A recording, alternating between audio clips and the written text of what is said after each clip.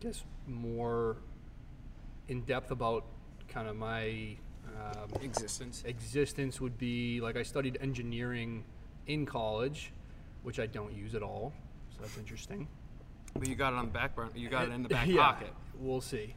And I coach for a full-time living for myself. I started a company called Compete Lacrosse Academy, and essentially started as basically private lessons and small group training and then team training. And now it's sort of spiraled into some other products as well, working with coaches and on like a contract basis, working with entire programs. Gotcha. So, okay, we'll get more in depth into that. Sure. And because now I'm realizing, well, of course I knew because I researched you prior to this, but I actually think I also played against you once at Hartford, at least in one game in college. And you also came out of college the same year as me. Yeah. So what was your, and I'm just going because my experience coming into the MLL was like, I knew the MLL draft was happening, but I wasn't like, golly, I better be a first rounder or anything. You know, I didn't have a huge college name. I also wasn't like, I'd love to play in the MLL. I wasn't against it, but I was kind of agnostic towards whether or not anything would happen with regard to the MLL. But then once I got drafted, I was like, I'd probably do it. What was your thought in terms of, what was your perception of the MLL before getting involved with it? I had a dream to play professionally from high school on. So I had that kind of vision in my head, but I also understood that it's not a real source of income. So in my mind, I was like, all right, I'd like to play professionally, score a couple goals just to say that I did it, and then I'll do whatever else, you know, makes the most sense. But as my playing career became more of a, we'll say, staple in my sort of identity after college, it turned into more of like the lifestyle that goes into being a professional athlete, and I just like embodied that. But as far as leading up to it, I had a little bit of communication with the Boston Cannons coach at the time who was looking at drafting me, but I really didn't think that I was going to get drafted, to be honest. And I ended up getting picked the very last pick of that draft in 2012. And when you came into, so you get drafted, Yeah. you already wanted to play. When you showed up, were you like, what did you expect? Because I had no idea what I was walking into, and the MLL had this, you know, there was this perception that it was a little men's leaguey, but obviously the people were incredibly talented. And when I showed up, I had no idea what to expect. Obviously the talent level is crazy, but were you expecting that this was going to be like, yeah, I'll take a swing? Or was this something that you're like, yes, I'm in, now I'm going to do this? I think it was a little bit of both, because coming into Boston, I knew some of the bigger name guys that we had at that time: Ryan Boyle, Kyle Sweeney, Paul Rabel, Mitch Belisle, Jordan Burke, a couple other guys as well. But I was a little bit like fanboy, to be honest with you. Like when I first showed up, I was like, whoa, like, Yeah. you know, I'm teammates with these guys, and I thought that was pretty cool in and of itself. But I really wasn't sure of myself, to be honest with you. Like at that time, I didn't think that I had much of a chance to play. I was kind of just happy to be there. And it was after that first sort of half season in 2012 that I started taking my training a little more seriously, and I saw more opportunity for me to actually get playing time. Yeah, I feel like the MLL is, and you know, PLL now too, but if you're from a college that's not top 20 or what have you, and you're constantly struggling to be relevant, like in college, we weren't the best team, right? So I had that same thought in the back of my mind, like, well, here, I'm about to find out if I'm any good. But I feel like it becomes quickly evident that like a guy that's popping into my head is he went to Vermont, and now he plays box too. Something with a McKenna. Oh, Ian McKay. Played at Vermont, and I remember seeing videos of him at Vermont, and I'm like, this kid is nasty. Like, I hope that he plays in the MLL because he's going to be good. But I feel like some of those guys don't get the respect that they deserve in college because the teams aren't as good. But then when they get into the MLL, you quickly realize like there's talented guys on every single team. Mm-hmm. And if you watch highlights of, it's because you watch the highlights of them and they do a good thing, but then it's like, well, who are they playing? Or, you know, he's just taking the ball to the rack. But I know for me that resonates with me because when I got there, I don't want to say I was like fanboying, but I was more like, am I that good? Mm-hmm. Right? And it was kind of questioning yourself a little bit. Yeah, it only took one practice though, because it was the same thing where I knew who these players were, and I'm like, wow, this is that guy. But then I'd like beat him, or not like consistently, but like, you know, he'd get me, I'd get him, and I'd be like, oh, I think this is just, you know, Mm-hmm. like any other team. Yep. Yep. I think there's less drop passes. Other than that, and incredibly high instincts in the professional game. But beyond that, you know, it's nothing crazy. I agree. It's interesting. I think there's kind of two big things that stick out to me with what you were just saying. One is in regards to like where you went to school and sort of the, you know, anyone who's played at that level sort of understands there's like an unwritten thing. If you're an ACC type guy, you're going to get a look more than likely quicker than, say, a guy like you or me that Mm-hmm. didn't play at such a big time school. Mm-hmm. So there's an interesting dynamic there, but I also think there's an advantage to that adversity. Like, I think there's a lot of guys that didn't even, like, there's a guy, Kyle Denhoff, for example, he played Division III, and he's been an all-star in the league for a couple of years now. And he's a guy that I think took that adversity as a opportunity to work past it and create more of a longevity style career, where like guys that come in and are expected to produce right away sometimes do, Yeah. but a lot of times I think that ends up being more of like a flash in the pan type thing. I feel like go ahead. You have another. No, I actually kind of forgot my second thought, so yeah, go ahead. This is a unique. So I talked to Kai, my previous guest, about this, but he's incredibly polite, and I feel like I couldn't get the answers that I wanted out of him because he was being diplomatic, because he's a really good person. We're hoping to get you to talk a little shit. No, I'm kidding. So you are one of the few guys who, like, I played in the MLL, but I didn't play in the MLL while there was the PLL. So whoever played in the MLL this year has a unique perspective, especially you because you're a veteran in that league. What was it like this year? And I was kidding about getting you to talk shit. I more meant like, give me something. Yeah. What was it like to be kind of the league getting less exposure in terms of like it's on NBC, they're shooting all these games kind of like the Final Four is shot, and the MLL I think is gearing up now and realizing, okay, if we're gonna compete with the PLL, that's what we have to do. But what was it like this year to have Sort of on the inside there. Yeah. It's interesting. I think one sort of misconception that's super common was that people on the outside would always ask me, like, not only what do you think about the PLL, but, you know, what's the MLL gonna do? Like, you guys must be so pissed. And my response was always like, well, instead of 9 teams last year, there's 12. Like, I was a little bit, for me personally, like, I was pretty objective about it. There was more roster spots this year than there was last year. So there's more opportunity, and I think that was really sort of cut and dry for me as far as my perspective on, like, my opinion on the PLL was, A, I respect Paul in what he's done and what he's doing, but B, the MLL has provided me with a platform more than I think I would have gotten in the PLL, because they sort of saw me as someone that could step up into more of like a star in the league type role. So like in the preseason, they were giving me a lot of attention on the behind the scenes type stuff in the front office, is like, oh, like let's kind of tell Marty Bowes' story a little more this Hometown year. guy. So like that was an interesting dynamic. You know, from the outside looking in, I think a lot of people thought that MLL people, as far as players, I say rather, were really against the PLL. I don't think that's totally true. And it's kind of like an untalked about thing, to be honest with you. Like in the locker rooms and stuff like that, there was no like can you like I can't believe they're doing this, or like we just didn't talk about it. It was more so let's just focus on us.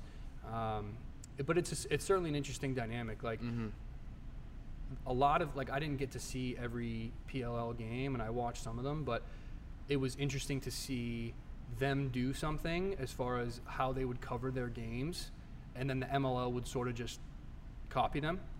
So, what are we talking? So, like for example, how they would get in-game interviews, right? So they started miking up players and miking up coaches, the PLL that is. Yep. And they would get like right after a play would happen, they'd go interview that player, or you know they'd interview the coach while the play was happening. Yeah.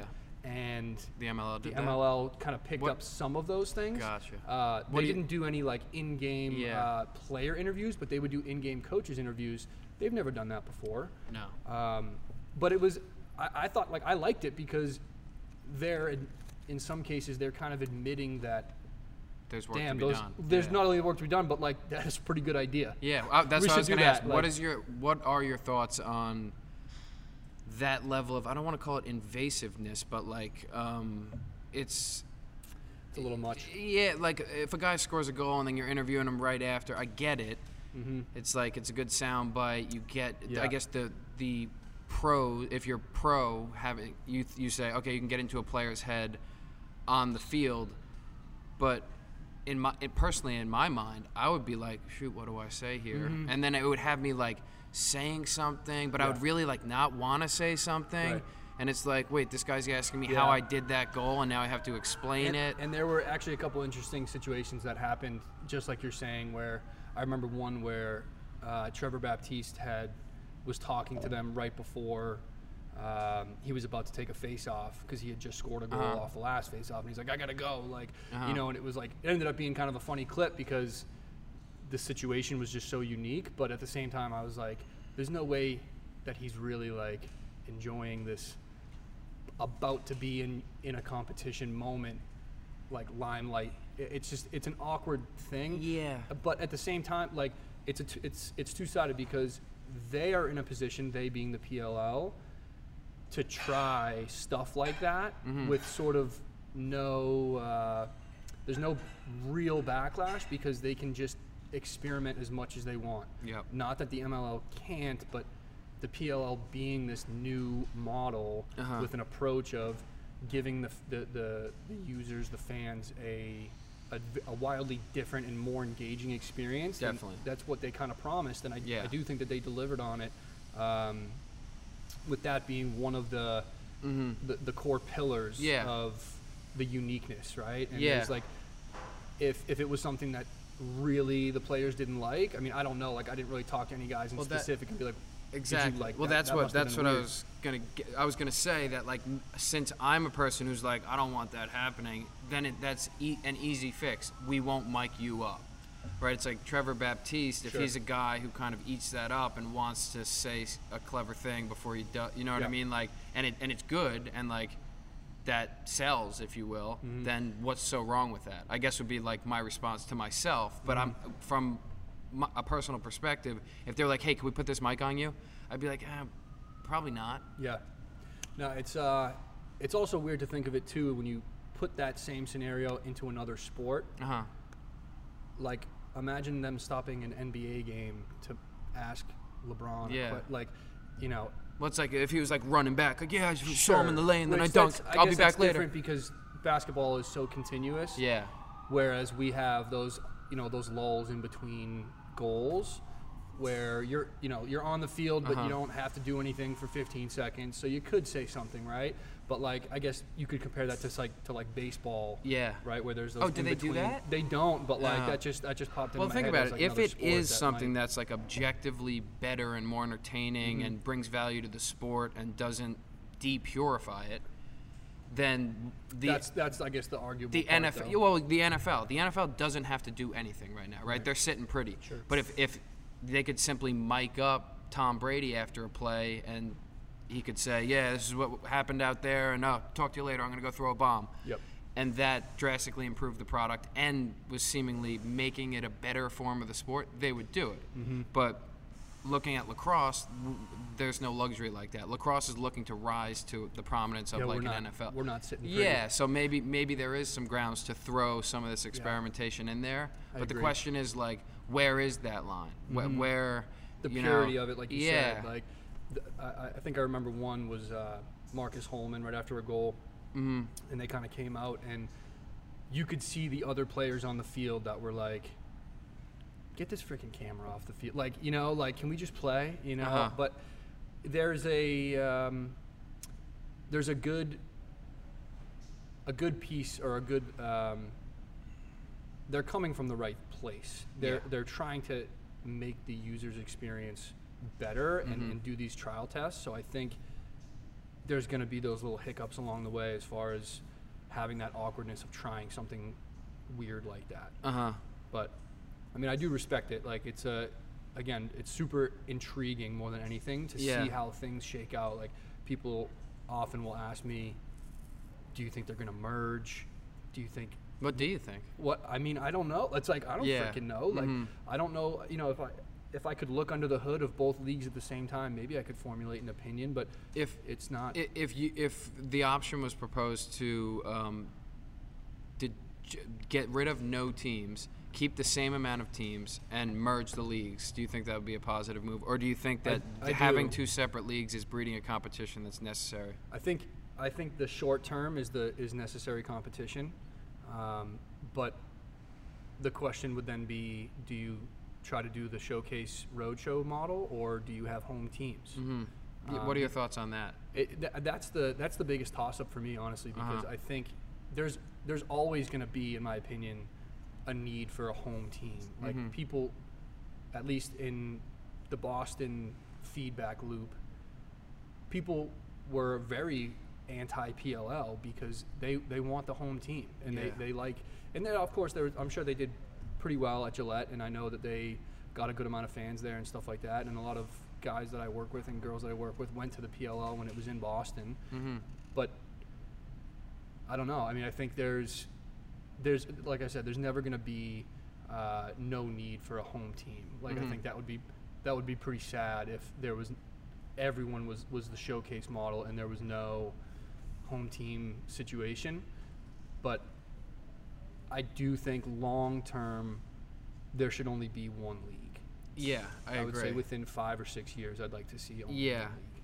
And I think something you said earlier is something that resonates with me. Is like, I have like a gratitude to the MLL. Now I'm just I'm calling it like it is. Like, if the PLL is putting out better highlights, which they are, then the MLL should step it up. Like, if I want to see Marty Bowes highlights and I go search for it, either they're not there, or I don't have any highlights. If I wanted to find someone's highlights, there's no game highlights. I can't find them. Occasionally there are some, and I'll be like, ooh, wow, they filmed this. Sure. But I can call it like it is now that I'm not affiliated with either of them. But what you said resonated with me, because with the MLL, I was always like, I'm getting to play professionally. This isn't a big sport, and I have aspirations outside the game. So this is a great gig for me to like do on the side, and it keeps me in shape, and like I love playing it. But I always had 80% of my mind was outside of the game, chasing something else. But that's why I'm not a good case study, because the people who are spearheading this new league are people who are like, we want to do this full time. And not to say they don't have aspirations outside the league. I mean, the league itself is becoming a startup company. Right. So it's like, whether or not you have aspirations outside lacrosse, you're an equity shareholder in a startup company. For sure. So it's created aspirations from thin air. Right. But those players, it makes more sense for them to be like, they didn't have the gratitude. They might have, but they were like, we can do better than this. And like, if we want to do this full time and set it up as a full time endeavor that pays well for the next generation, this isn't cutting it. So that's why, again, when I talk about how I feel about the league, it's not what applies to, like, Paul does this full time and wants to set it up for other people to do that. So that's why you said, like, how can you not respect someone who's like, listen, I'm one of the few guys who's even able to do this full time right now. I want everybody to be able to do this. So but if you're the MLL, it's like, well, we helped you create a platform, and where's your gratitude? It's like, I'm going to try to do it better. You know what I mean? It's like, the competition is necessary. Yeah. But I'm with you. I was always like, getting to play pro? Yeah. This is phenomenal. Super happy to be there. Yeah, they're not interviewing me after a goal. Excellent. Yeah, I'm okay with that. Yeah, so with you, you play, how many years did you play? 8. 8 seasons. Did that fly by for you, or does it feel like a long time ago? Flew by. I feel like it's both. Like, I'm like Absolutely. 2012. I don't even really remember too much. Yeah, but no, that's a it good was point. fun. So you're, for people who don't know, and I don't know how open you are about like what you're going through now, but you had concussion. Very open. Yep. Okay, yeah, you had you have ongoing concussion symptoms, and I've experienced that too. But what's that been like? So first of all, you're stepping away from the game. Yes. At least temporarily. Taking a break. I'm What's calling it. that mentally like? It was obviously hard. It was much harder before I did, to be honest with you, because I wasn't being totally honest with myself with where I was at from the concussion symptom perspective. But now that the moment that I really accepted that it was the right decision to step away for now was the moment that I really was able to take a deep breath and have a sigh of relief, knowing that I was doing the right thing. But it's been interesting. You know, I've learned an incredible amount about concussions and the recovery process and the diagnosis process, which is where a lot of people, you know, are lacking the knowledge. Like there were so many things I didn't realize based on how your symptoms get affected on these different tracks, they call it. We can Like dive neural deeper into that pathways. too, but yeah, kind of. But there's like, you know, depending on what triggers your symptoms and what the symptom ends up being, is just like one layer on how they can evaluate what the recovery process could be. And I think like people don't even know that you can do PT for concussions. Like you can. You know, Yeah. like there's so many, like when I actually publicized, I posted that I was, you know, stepping away because of concussions. There was probably about a dozen people that reached out to me that were like, oh my God, man, like, thank you for posting that. But B, like, this is something I've dealt with too. And I never talked to anyone about it. And like, just kind of thank you. But also, can you tell me like what you're doing for recovery? Because I'd like to try to do something similar. And it was like pretty humbling to have people kind of reach out like that. But it's been a long road of, like, there was a 2-year gap where I think I had like 5 concussions in a matter of that 2 years, and there was probably close to 10 before that. You know, Were they 10 like? from like lifetime. Gotcha. And you were like, those are like, that was probably a concussion, Right. or that was it in the moment? Like, I have a concussion. Definitely Both. definitely looking back on it was like, I didn't know what was going on at the time, but in hindsight, that's definitely what was happening. But there was Yeah. so much time in between those ones. Like, you know, I probably had one when I was younger, probably had one in high school, one in college, one in my first couple years in the pros, and then there was just like a bunch that happened in a row. But you know, there's limited data and limited like they can't tell you exactly what your recovery is going to be. They just don't It's like, know. unless you have a severe concussion, the MRI doesn't even, it's not. Right. Yeah, they can just make sure you don't have like internal bleeding and stuff Exactly. like that. Yeah. But all they really know is that the closer they are together, the exponentially worse it is.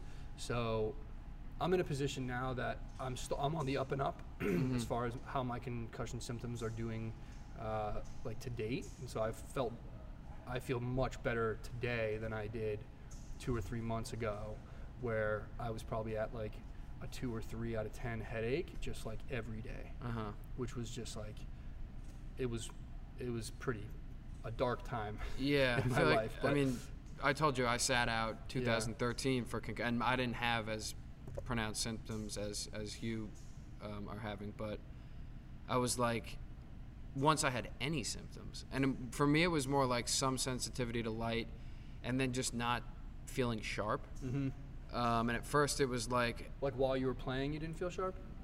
just so I got one concussion at the end of the NLL season, and then got a concussion 2 or 3 games into the MLL season, and then So that's a short span. yeah. So like you said, short window, More than exponential one. damage, and I had some sensitivity to light, but I couldn't put ideas together as well, which is something that I try to do often. Like I do enough creative work to have a gauge, right? It's like you don't have to like sit me down and be like, think of something. Like I try to do that anyway. Sure. So when I couldn't do that, I was like, I think this is worse than I thought it was, because I knew I had the first one. The second one, I was like, am I concussed? I was dazed. But once I had any sort of like, I felt like I actually felt like my IQ dropped. I was like, I'm not playing, and that was hard for me. But I value that so much more than like my lacrosse success, that I stepped away pretty quickly, but then I missed it hard. Like 3 months into that, you can't call up and be like, hey, I'm ready to come back. Right. Like we had Rob Pennell now on the team too, and I was the ex-attackman the week before, or the year before, so it wasn't like, hey, I'm back for my job. It was like, we got a new guy back there. But the concussion thing is hard because, like you said, when it's starting to bleed into your regular life, and you're a bright guy where you're also ambitious, where you've got this outside business, and like lacrosse is part of it, but playing it is a fraction of your income, right? Yeah, for sure. That's an interesting point, because what this sort of forced me to do was increase my maturity level with what I want to be doing outside of playing. Yeah. Like every time I would think about the future leading up to when I've accepted this, it was always predicated upon like how I was playing. You know, I'd think about like the plays I'd be making, the stat, you know, the championships I'd win, and that's what I thought about when I would think about the future. But now it's like, it's not like that's totally out of the realm of possibility, because I do think that I can come back. But you know, I'd like to be cognizant in my 50s and 60s and be able to do a lot of other things outside of playing, of course. And I think that was always in the back of my head, but I was never sort of forced to really think about those other things that I'd like to be doing. Yeah. And so there's the silver lining. Yeah, exactly. Yeah. All right. Well, so now, how are you spending your time? Because you still do, like, your stick skills are as good as anyone. Day, So you're still getting that fix, if you will. Sure. And then you're spending your time, you said coaching, and then building a business out of that, which now you're becoming like entrepreneurial minded and studying that craft, if you will. For sure. The coaching side of it was, when I first started my business of coaching, I really did it with the intention of allowing myself to be a professional athlete. Like, I made my own schedule. I could only book the amount of clients that I wanted to, and it allowed me to take 3-4 hours a day to be a professional athlete, with all the things that come along with that, getting better sleep, doing meal prep, stuff like that, and obviously training really hard. Now that I've obviously got a lot more time on my hands, and now I'm thinking more holistic about how to use my skill set, it's still about coaching, but it's more about how do I take what I'm doing now and scale it, so that I can get my feet underneath me a little bit more from a financial perspective, and then reevaluate on what the things I'd like to do outside of just teaching lacrosse, right, and making it more of a supplemental income, if you will, where I can do other things like, I don't know, improv, acting. Yeah, you're a good actor. I mean, for the viewers, I mean, I don't want to. You got to keep rattling off your aspirations, but I want to tell them you're a good actor. Thank you. That was my first. Yeah, time we shot a skit today with Marty, and it's a mixed bag when people come in here to quote unquote act in skits that we do, because they show up and they're, I'm not an actor, and like we're having them, you know, we're giving them direction, and it's like. It's a lot of pressure when a camera's rolling to try to say something. Like, what do I do with my hands? Well, yeah, just like, this is going to be on the internet, say it cool. Yeah. Like, you know what I mean? So, like, you didn't sign up for this shit. Yeah. You know what I mean? Like, you're not an act, but you are. You're good at it. And you also take direction well, which means, like, you understand what sounds good, if you will. I mean, well, it's what I do is all, I appreciate that. Pursue the acting. Thank you, I actually didn't really think about that before you asked. I just kind of spitballed with improv and acting, but my immediate big picture ambition is really predicated upon the coaching, where I'd like to make as much of an impact as I can, because I truly think that I can make a positive impact, and that makes me feel good.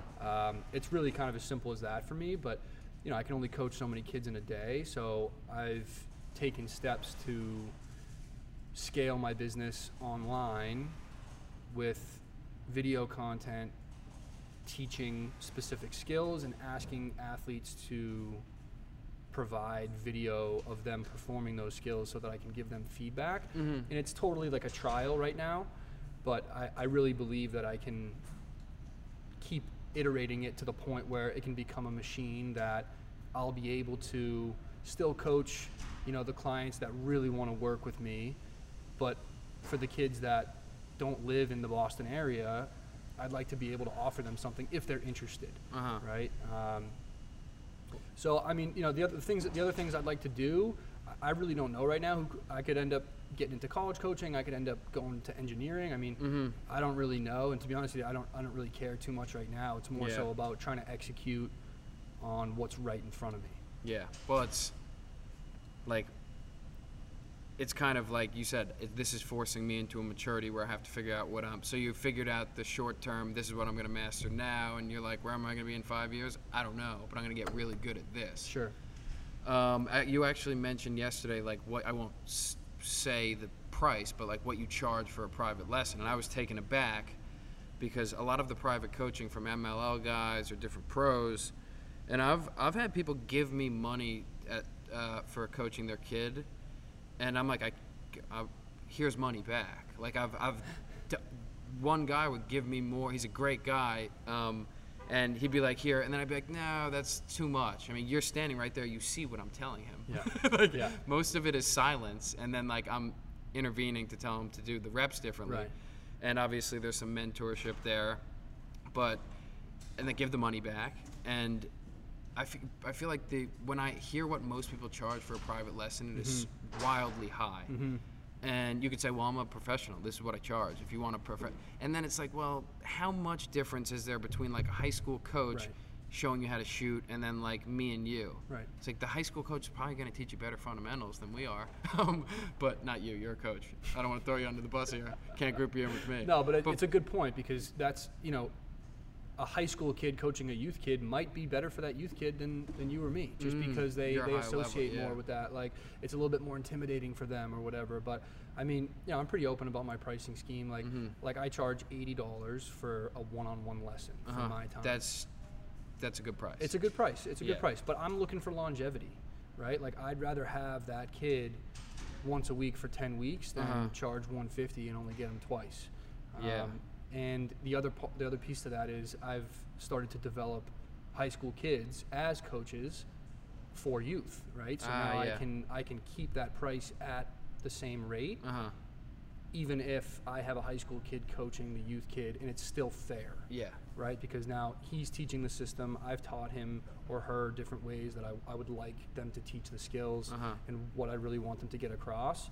So it's still within the boundaries of sort of my business model, but it allows me to take steps back from always being the one who does the coaching and start to, again, develop my skill set as a business person. Yeah, and we were talking about club lacrosse yesterday, which is, it's become way different than it was when we were young kids. We played for our local town, maybe a travel team, but it was more all-starish. It wasn't your primary experience. What do you think about that whole scene? It's like... It irks me. Yeah. Like, just plain and simple. I do get involved with one club in particular, just from like a contract basis. I'll run some training for them and stuff like that. But it's sort of the amount that clubs charge for one season or 1 year to be with them, to me is ridiculous. So it blows my mind. Yeah, so let's like that's what bothers me. Like, I think it's a necessary evil because kids need to play in the off season if they really would like to continue, but there's no guidelines as to how much you should get for that because membership or when you break it down by lesson, for example, $80 gets you an hour. when you break it down by what do they do, like a fall season cost, whatever. X amount of How many practices. hours do they get for that? So say it's $2,500 bucks. Right. At your pricing level, what's 80 into 2,500? Who's a math guy? 300? Who knows? Yeah. 30? I mean, It's a bunch of time. but that they definitely don't get that many hours. No. It definitely doesn't break down that way too, but there's also the value of the exposure Team that you atmosphere? could get, the team atmosphere and learning stuff like that, but the exposure of potentially getting seen, by a college coach or something like that, and the value of if you're with a club that has really good connections with the college coaching world, and you're the type of player that might fit in at a school, and this club coach makes that connection. That's all. How do you put a price tag on that? Like it's really tough, right? Okay. So that's because they do add that value. Definitely. It is there, but it's something. Again, I think it's a necessary evil. Like I don't tell kids not to play club. I just personally have found this separate path that I'm sort of trying to forge for my own business outside of club, just because I think it'll add more value in the long run, giving kids another option to work with someone like myself, but not have to commit to playing for my club team. Yeah, and I think the real losers are like local teams, right? It's like we had our local team, and there's no pressure to do any otherwise until at least high school. I think I played on a club team starting in like 8th grade, but it was like all-starish. It was called the Long Island Metro team. But we had that local team, and now no one plays on a local team. But the kids, so say you're the best player on your local team, you're going to go and play on a club team, and you're going to be better than you would have been if there was a local thing, because the competition is better. You're trying out for this team. Your teammates are the best kids from all. Coaching's better. Exactly. So who loses out? The local team, and then you get these fringe players who would be on a local team because not everyone needs to be an all-star. 80% of that team is people who aren't going to play on a travel team. Right. So who loses out? 80% of kids who are playing lacrosse for fun and not to, I Yeah. better get on this team to go to this school. No, it's interesting. There's a couple factors at play too. Like, I do think you're right, but a lot of those kids do play for their town, at least in Massachusetts. Yeah, I could be entirely wrong. I'm just theorizing. What they do is they have what they call classic. So that's like you just play. There's 2 teams in the Mass Bay Youth Lacrosse League, which is one of the main leagues in Massachusetts for youth. When they make 2 teams, if you have enough kids for 2 teams, they don't make an A and a B. They just do 2 teams. Yep. But they also have select. So they have town select, where that is obviously you try out and the coaches select, and that's taken a little more seriously. The practices are a little more serious. But it's a local team. But it's a local team. See, so I you're don't- playing with your town buddies. My main lens into this world is that I have young cousins who are from the same hometown as me, and they do play on a local team, but it's it doesn't light their eyes up like this tryout for this other Right. Long Island Express or these other teams. So Question: did they in Long Island and New York? How much club lacrosse is there during the spring? I think I'm not as dialed 'Cause- into the scene, but I think there's a good amount. Really? Because that's where like it's going to take a step in an aggressive direction, like you're saying, where like soccer, for example, they have year-round club where kids are not allowed to play for that. Like if you play for this club, like we need you at practice every day. You can't play for your town. Gotcha. Where in lacrosse, you can be a part of the club during the spring, but there's only like 2 or 3 things that you really need to be at. Otherwise, you can be at your town practice pretty consistently. Some kids opt out to play town because the coaching isn't great, and they just they'd rather just train and do that couple events type style for the spring. But it's that would be a step that lacrosse might take in the near future. During the spring, I'm only playing club. I'm not. What about for the school? Like Exactly. That's what I'm saying. Okay, Like gotcha. it would go all the way through the high school Gotcha. ranks where kids wouldn't play for their high school team. That's how it is in soccer, which is wild. So and I don't think it's approaching that in lacrosse on Long Island, but I just know that like any local team, and I'm any season, whether this be conflicting with the school or otherwise, the local team is secondary to the travel teams. That's all I mean. Agreed. Is that like even if they're still playing local, it's like well, push comes to shove. there's What two- practice are you yeah. going to? Club team. For sure. So it's like who loses. I don't know if that means the club team loses, but Yep. they're playing second fiddle. Yep, I agree. Is that good for the sport? I'm not entirely sure. You'd know more than me because you're. I mean, I'm not going to say it's bad for the sport, but We'll go with the necessary evil approach. yeah, that you, I mean, I think that what ends up happening is like this ripple effect where the parents of the players think that there's this need for their kid to be on that top club team, and yeah. there's this whole world of kind of the politics behind getting their kid onto that club team, 100%. right? But Yeah. then also like they're so invested in seeing their kids, make that team that I've seen on many occasions the kids burn out because how into it their parents are. Yeah. And it's one of those things where, if you love lacrosse and you want to take it super serious and you'd rather play for the club team than your town team, I have no qualms with that. Yeah. I just don't want it to turn into something that creates a culture of greed and, like jealousy of Yeah. whose kid made what team. And these kids are in freaking like 5th, 6th, 7th grade. Yeah. Which, like, I remember I heard you talk about this on one of your past podcasts as well, where like, they, and it's a little bit better now, but they would be asked what college they want to go to when they're in that age bracket. 5th, 6th, 7th, 8th grade. Yeah. Like, And it what college do you want and to it go to? feels Like, different dude, do you even know than- what kind of Doritos you like? Like, Exactly. What That's do you what. like? Yeah. So it's like. Don't worry about it. But you know? I feel like we had that, but we would say it almost with the glimmer in our eye in a dreamy way, and not like methodical. So like, right.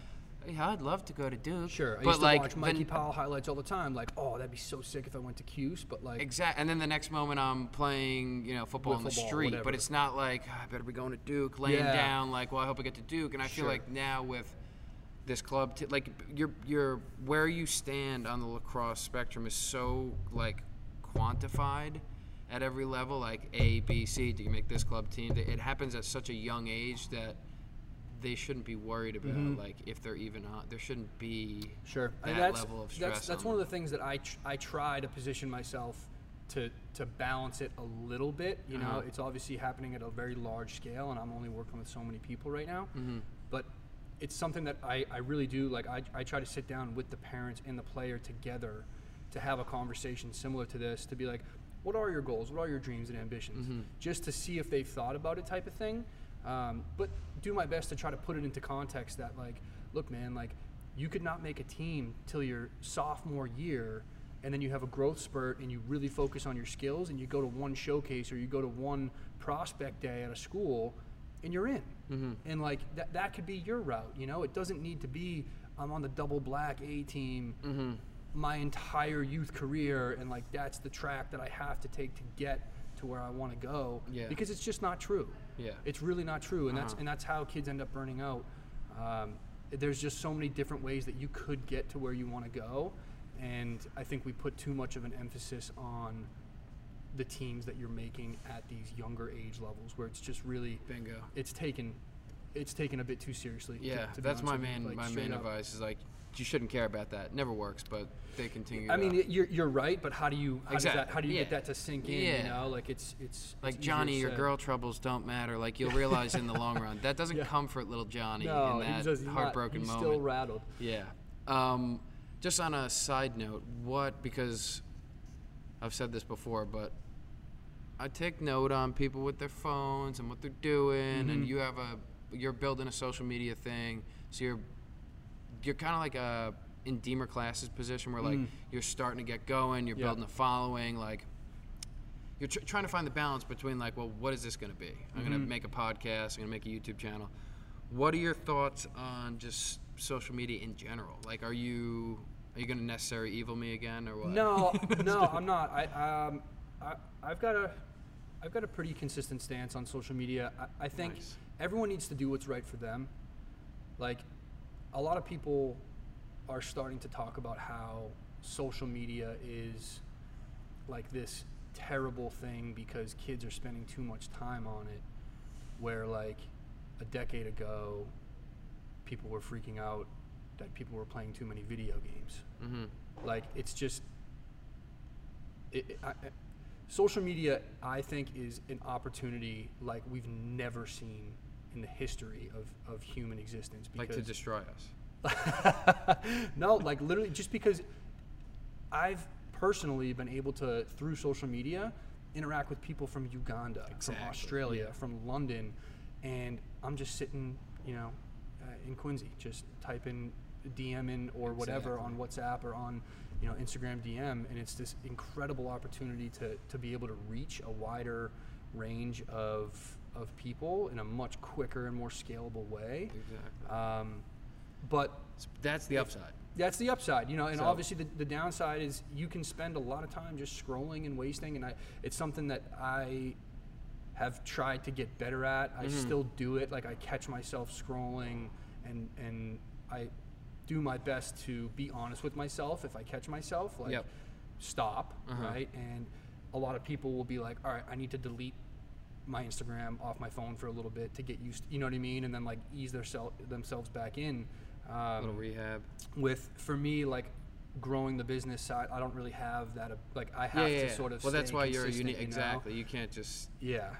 Be too cool for it like I try to be. Definitely not. I mean, it's interesting, man. There's so much we could talk about it on it, but yeah, it's more like obviously connecting with people from Uganda, coaching lacrosse, connecting with your players. Those are all positives of social media.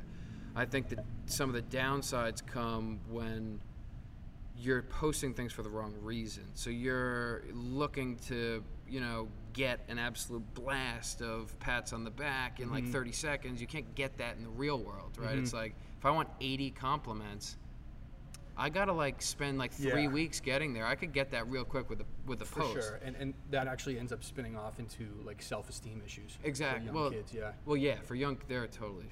You know, God bless. Good luck, but. And I think to preface that, like, if I were to, like, why do you like Instagram? Don't you get that it sucks? That's not a good approach because that's not true because I actually get a satisfaction from positive feedback on the internet. The question is that good? Right. So if you were fat and I was like, why do you eat donuts? Right. Don't you get it? Like, the real thing is, like, yo, I love donuts too. Yeah. And, like, it feels so good when you eat a donut. Yeah. But, like, that's not good for you. And that's what the approach I take with social media is like, get off there because. But I think that's a good point. But for you, not get off. No. I'm not saying get off there. I'm saying when people are using it in that fashion, not you. I hear you. You building a positive coaching brand is not the downside of social media. Definitely not. I think for you, that makes perfect sense to me what you just said because you know yourself well enough that you're better off spending your time going deeper into your work without getting distracted because you're working on creative, like real creative work that you need to like dial in for hours at a time and really avoid those distractions. You know, it's a self-awareness thing. I think, but it is interesting too from the perspective of self-esteem that kids, or I mean adults too, will either post or avoid posting because they're worried about how many likes they'll get. This thing's not gonna pop you know? off. And like I catch myself doing that too. Like I'm not you know perfect at this thing. Like I don't have that many followers. Like I do okay. Exactly. Like, let's be honest. If someone posted. If a guy and a girl posted a picture together and it was like, we finally did it, I'm engaged, and it had one like, I'd be like, damn, yo, I might get my boys together and like, even if I didn't know them, let's like throw them like 4 or 5 likes, just because that's the one like on there. Here I go saying you shouldn't don't care about the like count, but like that is built into our culture now. It's like, if you post something on the internet that's seemingly visible by a few billion people, and only one person throws you a pat on the back. That hurts. I don't know the timing on it, but I've heard a lot of conversation around Instagram making a move to get rid of the being able to see the like count because of all these issues that are stemming from that. I wonder how they would do that. I mean, obviously, how many likes? The problem. So if I download Instagram and I go on, which I go on Instagram every couple days, I check it. I check my DMs. I try to, like, I see if my mom posted a picture because I gotta like that. My girlfriend posted a picture. But it's become so much like it's not even a natural feed. Right. Like half of it's ads, and then like half of it is like I don't even want to see it. And here's another thing about it: they don't know if I'm looking at a photo. So say I'm staring at a photo and I'm like, this person is the worst, and you're just like basking in it. Like, I hate this person. Why do I follow them? I would if they weren't the type of self-conscious person who's gonna see that I unfollowed them. Right. Put my phone back. Instagram reads that as he's just stared at this person's photo. He didn't stop scrolling. We need to show more of that. Right. So sometimes it's like seeing what you hate. I feel like they feed you more of it because they think you like That's it. interesting. They don't know that I'm just like Yeah. basking in hatred. Yeah. But when I go on there, that keeps me off because they keep showing yeah. me this. Half of it's ads these days. Right. Like, I just want to see pictures of my family and friends. Sure. And that's all. But it feels like it's moved entirely outside of that and become so. Yeah. They're suggesting too much. Like, I Right. don't need you to tell me what pictures I want to see. I already clicked and signed up. The algorithm. Yeah, like I told you who I want to see. Why are you changing it? Right. Yeah, feel I like- don't know, man. Yeah, a little bit of a wormhole there, but Yeah. it That's is. all right. We got into last night. Me and Marty were hanging out last night. We got into some of these things about social media. The more content you put out, right? So you probably are balancing this. How many videos do I make? How many podcasts? How many posts? Especially longer form. The longer form video you're making, the more rarely you have to put it out. Otherwise, it goes down in quality. What were you calling it yesterday? Fast food Too much content. fast food. Yeah, it's like you can't make a video every day. Otherwise, you're vlogging. Right. And what is vlogging? Filming every single moment, trimming the fat, and Yeah. making me try to think it was a good day. My day was bad. Yours was bad. Don't try to throw this video in Yeah. here to make me think that it was.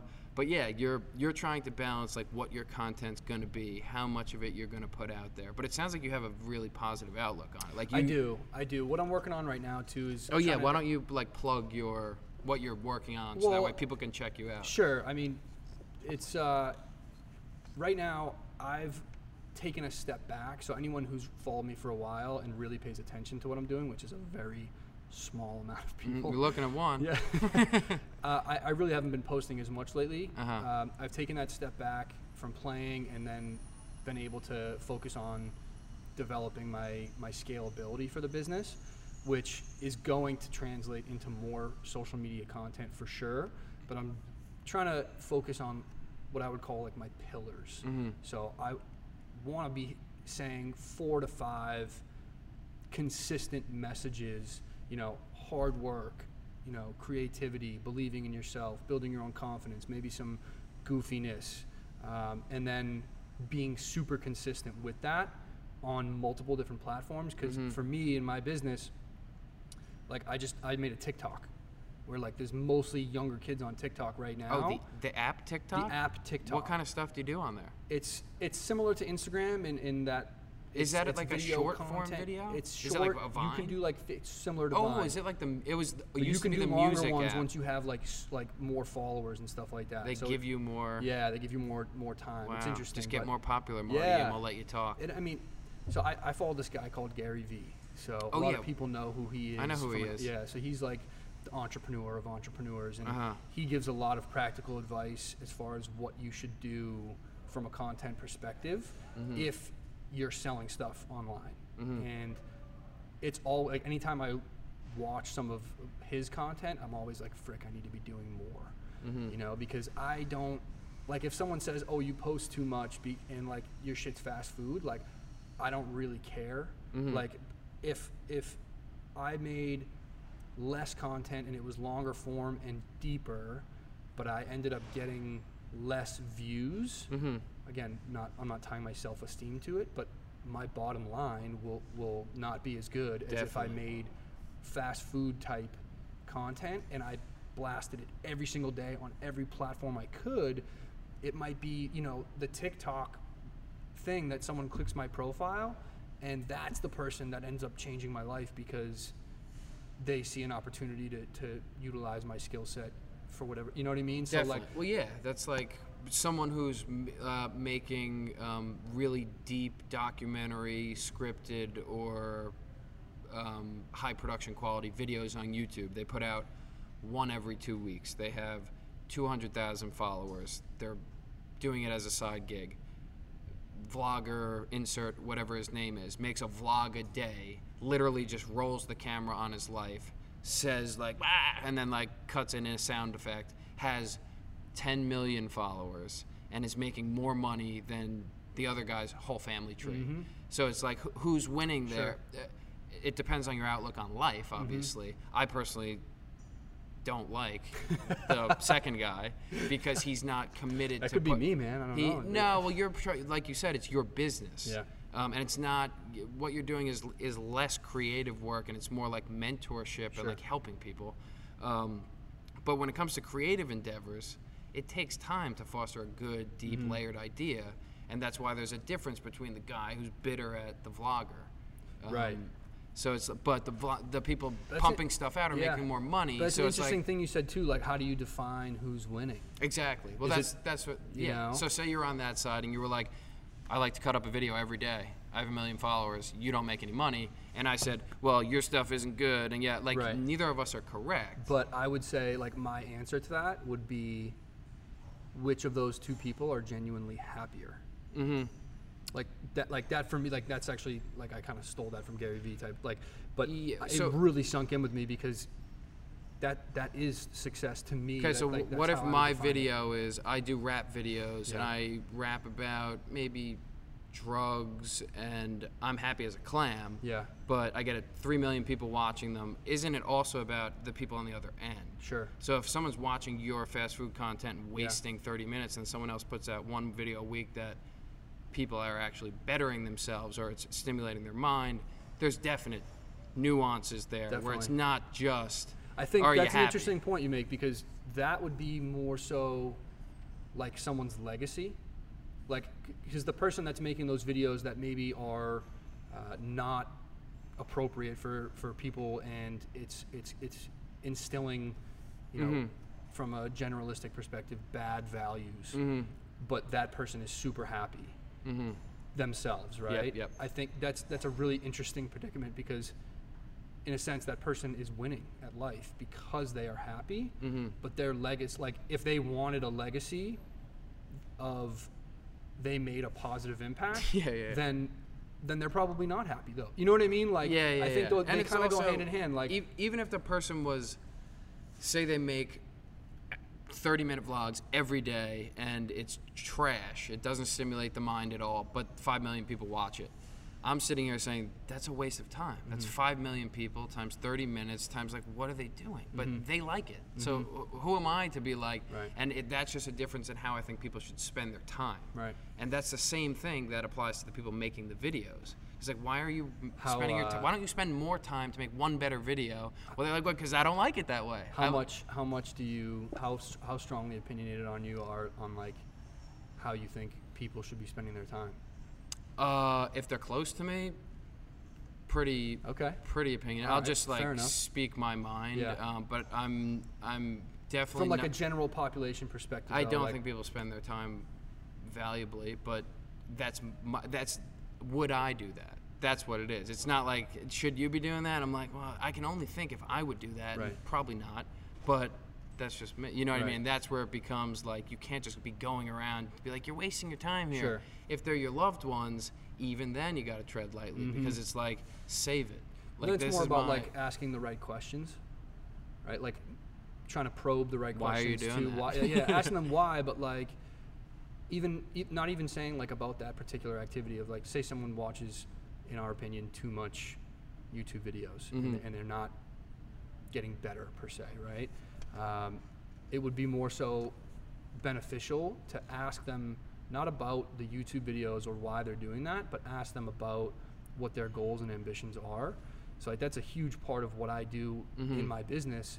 It's turning into more of like I've gained more skill in like the philosophy side of things and like the psychology side of things, because at the end of the day, like, I'm trying to build someone's confidence. Yeah. And so if I can ask them the right questions as to what they envision for themselves, a lot of times they haven't thought about it yet. Yeah. You know, and so it's like, of course you're gonna waste time.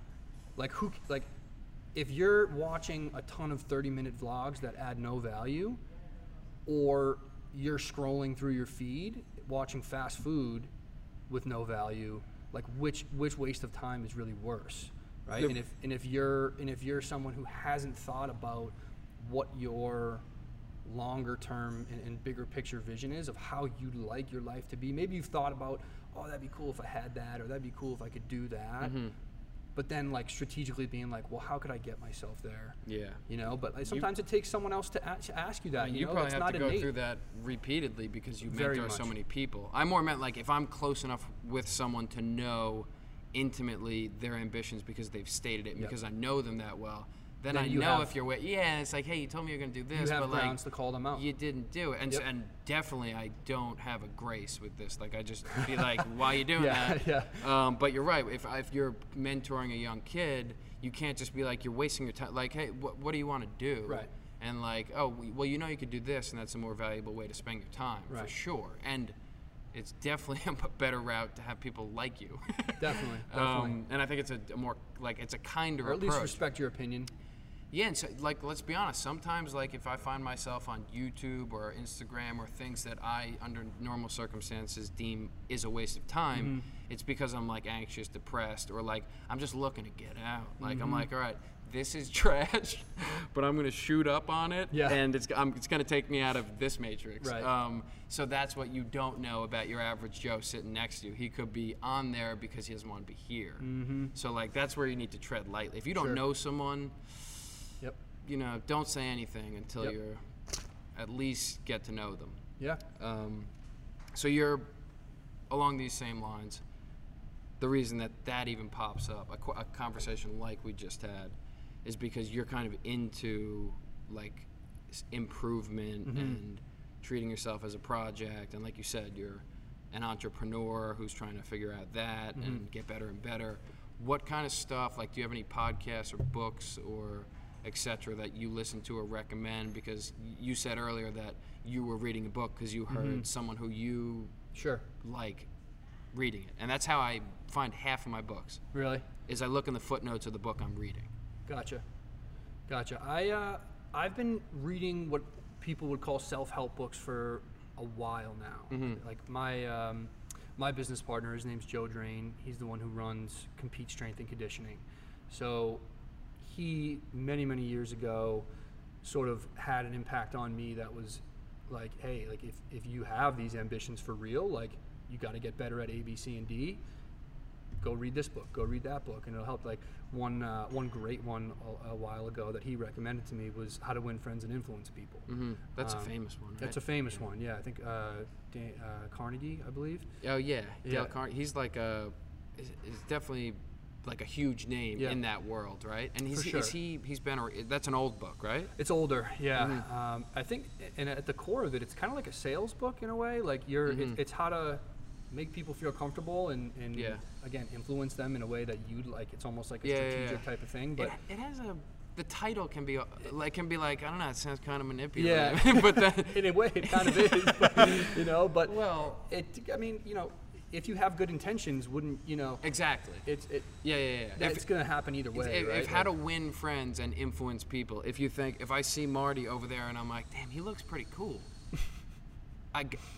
Win friends. Yeah. Like, I want to be your friend. Sure. Like, I got to go over there and influence you. What if I want to influence you to be my friend? Right. And then to, like, Keep it as simple as that. yeah, so, like, the name can be Yep. like, whoa, I don't know, it sounds like some Yeah, yeah. Machiavellian stuff, but really it has good concepts in there. No, it does. That was a great one for me to kind of kick off things. But I'm not a great reader, so Speed-wise? speed-wise, like, it takes me a while to finish Uh-huh. a book, whether it be like I have ADD pretty bad, like I'm easily distracted, and so I really have to create a distract-free environment if I'm going to really crank out more than 20-30 minutes of reading at a time. Uh-huh. So I have been getting into more of the audio books and podcasts. So I don't listen to anything super consistent, But one guy that I have listened to a good amount would be Tim Ferriss, just because he gets such a wide range of different type of people on his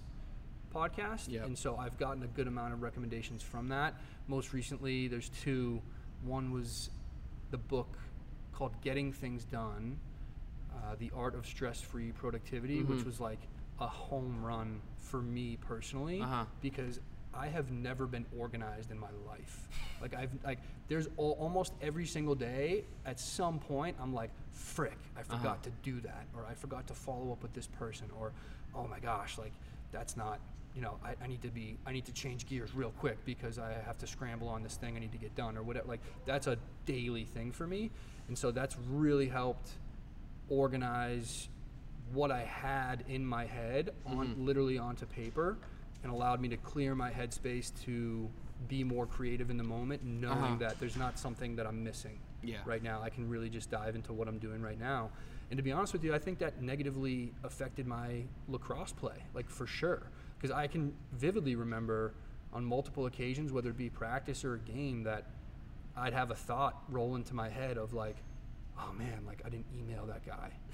And I'm like, I'm like about to take my shift, and it's I probably shouldn't be thinking about that right now. Or anything. Yeah, so exactly. So that's been helpful for me. And then we talked about this a little bit last night too. I just started listening to the audio book, The Oxygen Advantage, and I got that from the Tim Ferriss podcast too as well. But breathing through your nose. Breathing through my nose, and the advantages of limiting how much oxygen you take in, so that your body gets better at producing red blood cells and using running on less. Exactly.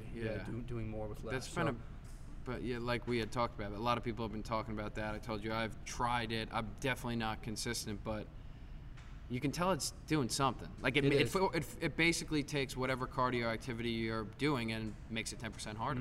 Maybe even more than that. But like, I'm like fully out of breath, and I have to break like 2 or 3 times during the workout, and you realize like, okay, this is just working me harder. It's almost like, how can we get from here to New York on less gas? Right.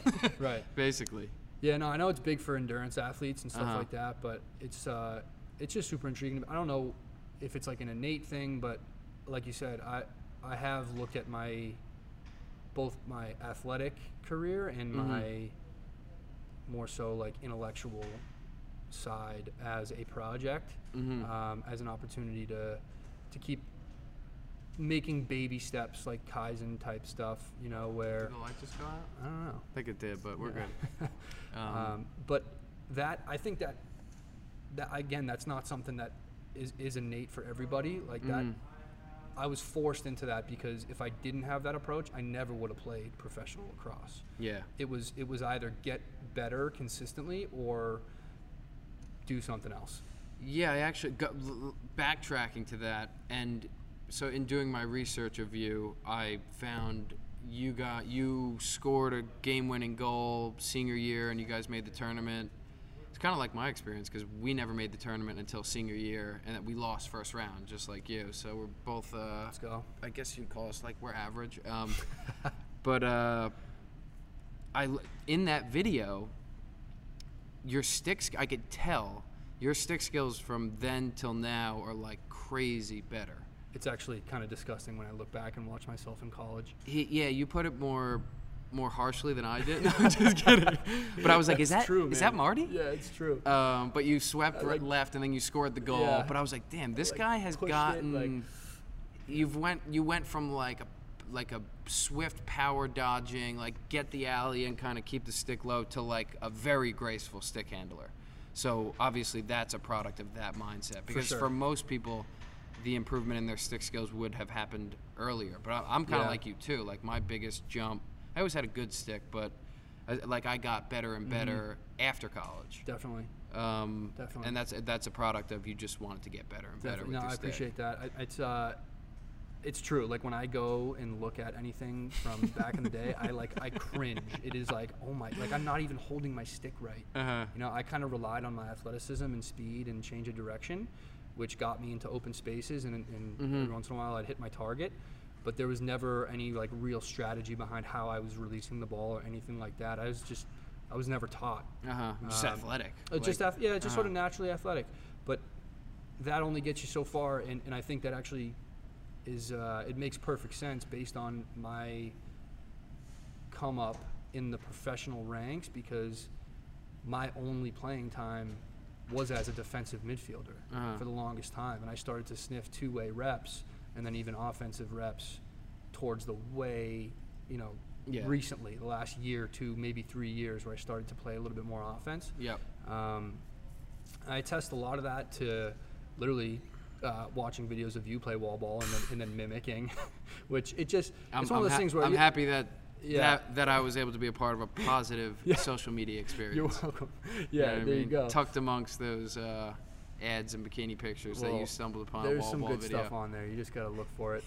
But there's just something to be said to the fact of not being satisfied with like the plateau of, okay, like this is my role. Let me just sink into this role. Like I always had a desire to grow my role and make it more off. I just like scoring goals more than I like stopping them, personally. But I'm always baffled that they get enough people to play defense. Yeah. And I'm like, okay. Why do you even want to do that? Yeah, like. But I mean. But then you became kind I of became like, a D-midi, your last year, like, but then your last year in the MLL, you were an O-midi. Yes. So it's like that is that evolution of you, A, doing what you want to do, but B, getting a lot better with your stick to the point that they were like, maybe we should put him at the other end. Right. No, it's an interesting process that I've gone through personally, but the humbling experience that was, okay, like if you want to play at all, like you're playing D-midi, and as soon as you get it over the half, like get the frick off, like you are on a tight leash. Yeah. And I remember, I think it was 2015, we had, it was the year that the Cannons played at Gillette, and Coach John Tucker was our leader that year. And one of our first meetings, he was like, like I want to push transition. Like we're gonna really push it. Even you, Marty. And like everyone laughed. Like he was like kind of kidding, but at the same time I was like, shit. Like I was like, all right, like that was embarrassing, but like sick. Like now I have a green light, like, and then like it became a running joke that like my nickname was Green Light, like that's hilarious. It was such a subtle jab Yeah. that he might not have even intended. No, it was even you, Marty. Yeah. Well, yeah. I didn't go from defense to offense, obviously, but I had a kind of a I came in ex-attackman, did well at that my first year. Team changes, sit out for a year, come back. We have Rob Pennell. We always had Palasek on the wing. We had a few other guys, but it was like, all right, well, I'm not going to be the ball carrying role. So that was actually the turn. Was 2014 for me, when I was an off-ball guy. So then I started playing more wall ball, and I still remember when I first came into the MLL, one of the Lizards coaches was like, Gibson, his name was D-Lo, he goes, you got hands like a surgeon. Because I was playing like a little bit off ball. We had Ryan Young, and I was playing more off ball than I ever had. And I guess I was getting to showcase a little bit that like I can like really quick stick it and like handle and like do more, react creatively off the ball with my stick, in terms of like catch it, split dodge, catch it, face dodge, catch it quickly around the world, whatever. But he's like, you got hands like a surgeon. And that's kind of how he sounded. At least that's how my memory is painting it to me. But I never really thought that I did. I was like good at like tricks, but I was never like, ooh, I can like catch the ball. And use that as my primary. It wasn't. I was the carrying, beat the guy, pass it. And my off-ball goals were fast break, standing on the pipe, quick stick it in, which I was pretty adept at. But I never thought that I was like, oh, I could be like an off-ball good. I could be good at this. And that was the turn for me. And then by the end, I was kind of like the even you guy, where it was like, if the coach would be like, their defense is literally terrible. Everyone dodged today. Even you, Gibby. So it was like, I was that level of off-ballness by the end. I shifted a little bit more into dynamic dodging in my last year in Atlanta, but then I had some injury issues. But in my latter years with the Lizards, it was like, I'm going to catch it from like Rob and score it, hopefully. But yeah, I kind of had that like pivot to a new role too, just like you. But did you, when you, that pivot wasn't like you didn't have like a vision of being more of an off-ball guy. It was more of a reactive pivot. Yeah, like my real move probably should have been, and I don't want to say this in a regretful way because I loved playing in New York and I got to live at home and then do that whole Yeah. thing, here, there. But it was like I should have went to a different team because I was an ex-attackman, and I don't know if I had the most points on the team my rookie year in the MLL, but like I probably handled the ball the most during the games that I played, and it was kind of that thing where I was like, well, let's see if I'm any good, and then I was Right. like, wow, I'm good. I think I can do it. Yep. And then I got rookie of the year, so I was like, wow, I think they think I can do it too. It wasn't just a personal delusion. But I should have went to a different team because like I enjoyed my time in New York, but I think I could have had a route where I continued being a better version of the player that I already built up. It's interesting. But the upside is that I now got internet glory because I got good at wall ball, like we talked about. Let's get into That's that. all we have. We were joking earlier that we're retired now, so basically we just throw the ball against the wall. Yeah. But let's get into the wall ball thing because you are very good at it. Actually, for people listening, we played a horse game, and Marty not only won, but it was like, I would call it a blowout. It wasn't super close. Yeah, it was like I only did one successful attempt, and you did, I get at least 5 or 6. So you're very good with your stick. You're very good on. I had a good day. You're very good on the wall. Well, but I don't think you did. I think you're just good. It wasn't like I did that bad. You did some things that I was like, damn, I don't think I'm gonna be able to do that, and then you won. But what's your outlook on that? And I see that like you preach it to kids and whatnot. Definitely. I think there's a lot that we could talk about on that front. I think from a big picture perspective, one of the big reasons I love it and that I utilize it so much is that you can, based on how far you are away from the wall, almost practice any skill. Like you can work on shooting form, you can work on the run shooting form, jump shots, you can work on inside finishing, and then obviously like the stick skill category is pretty vague, but you can really get specific with how you're doing what you're doing, and there's no other way to get more repetitions in less time other than playing wall ball. And you know what I've tried to do is get more specific, at least with my clientele, of how I want them to practice on the wall based on what their strengths, weaknesses, and goals are, which is just, it's cool to have like one go-to thing that I know based on what they need to work on and where they'd like to be. I have an idea in my head of the types of drills that they should be doing. And if they trust me and are motivated by me, then they'll do it. Yeah, I never really thought about that. You could work on shooting. You just move farther back. Yep. It's like, it's a whole nother world. You gotta work on that outside shot. Well, for me, it was always, because it's interesting to get, like, for me, I just did it because I was never like, ooh, I'm going to get a really good stick here, and it's going to be, like, it's going to bleed over into my game. It was more like I'd come in here and throw it, and it was a creative, meditative activity that, like with any other thing that I do like that, it's not fun once you're doing something you're good at, right? It's like the flow state is that that intersection of challenge and comfortability. It's like I need to sufficiently challenge myself, otherwise I'm not getting the fix, right? So when I would come in and do it, I would just zone out and throw the ball and keep throwing it, and got better and better, but I was never like, oh yeah, this is going to be perfect for like That's this. super interesting. It was more just to like a Did you guys have at Yale, did you guys have like a wall ball test?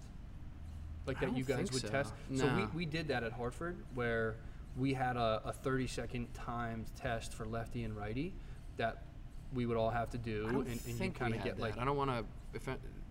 I don't think we did. It wasn't a big thing. Sure. But that was sort of my introduction to wall ball. Like I really didn't play wall ball before that. Yeah. And then when I started playing there, it was, okay, well, you either need to get better at that or the coaches are going to, look down on you. But it was always in a structured, like, okay, I need to get this many reps in this much time. Like, I really didn't Have fun with it? have fun with it until I started trying to replicate what you were doing. Like, that's when it turned into more of a flow state opportunity to lose myself in it, whatever you want to call it, right? Yeah, Where yeah. I just, all of a sudden, 15 minutes would go by, and I'd be like, what just happened, you know? That's the most valuable part of it for me. And obviously, the lacrosse thing is that you did get better during that. For sure. You didn't plan it, and you're in a flow state, but like you got better. But for me, I don't play anymore. Yeah. But I still come in here as often doing that. So like I'm not chasing anything really. I'm just chasing the fix, like the flow state. Maybe it's like I could just get the same. I should just, if I want an escape, download the Instagram app and just scroll. I get the same get thing. the fast food, It's an aerobic, quasi-athletic form of checking out on reality. Yep. And entering that one thing that you definitely have that like is like a proprioception and awareness of where your body is in space. And you can tell when someone like plays lacrosse, if they miss a pass where you're like, I would have had it. You don't miss those. You handle them. Yeah, I think that's like from a confidence perspective. Once I started to get better at wall ball and be able to catch behind my back and around the world, and just like the bounce fakes and stuff like that, it turned into a mentality of like, if it's within a stick's distance of me, like you catch it. Yeah. No matter what. Like, and that's something that I've tried to pass on to the younger guys, where it's so easy to be like, dude, don't freaking throw that pass at my feet. Yeah. Where like, exactly. Because when I work with groups too, like you see that where as soon as a bad pass is thrown, immediately someone's like, dude, what the frick? And what I try to do is I'm immediately like, well, dude, why haven't you practiced catching shitty passes? You know what I mean? Like, it's in a game, like, what is getting mad at him for a shit pass gonna how is that valuable? Yeah. Right? And if you can take the approach of no matter what gets thrown your way, you're gonna catch it, which is in some regards, if you haven't really practiced, that's just complete blind confidence. So I'm not saying just think that way. You do have to practice it, but a goal of getting to a level of confidence because of wall ball that you feel like no matter what, when a ball gets thrown at me, if it's within a stick's distance and plus one step, I can make that play. Yeah, that's where I think catching's hard. It is, but people, I'm like, what is the when hardest sometimes someone would like throw a ball and like it bounces and it goes out, and it's like, come on, dude, and it's like going the other way.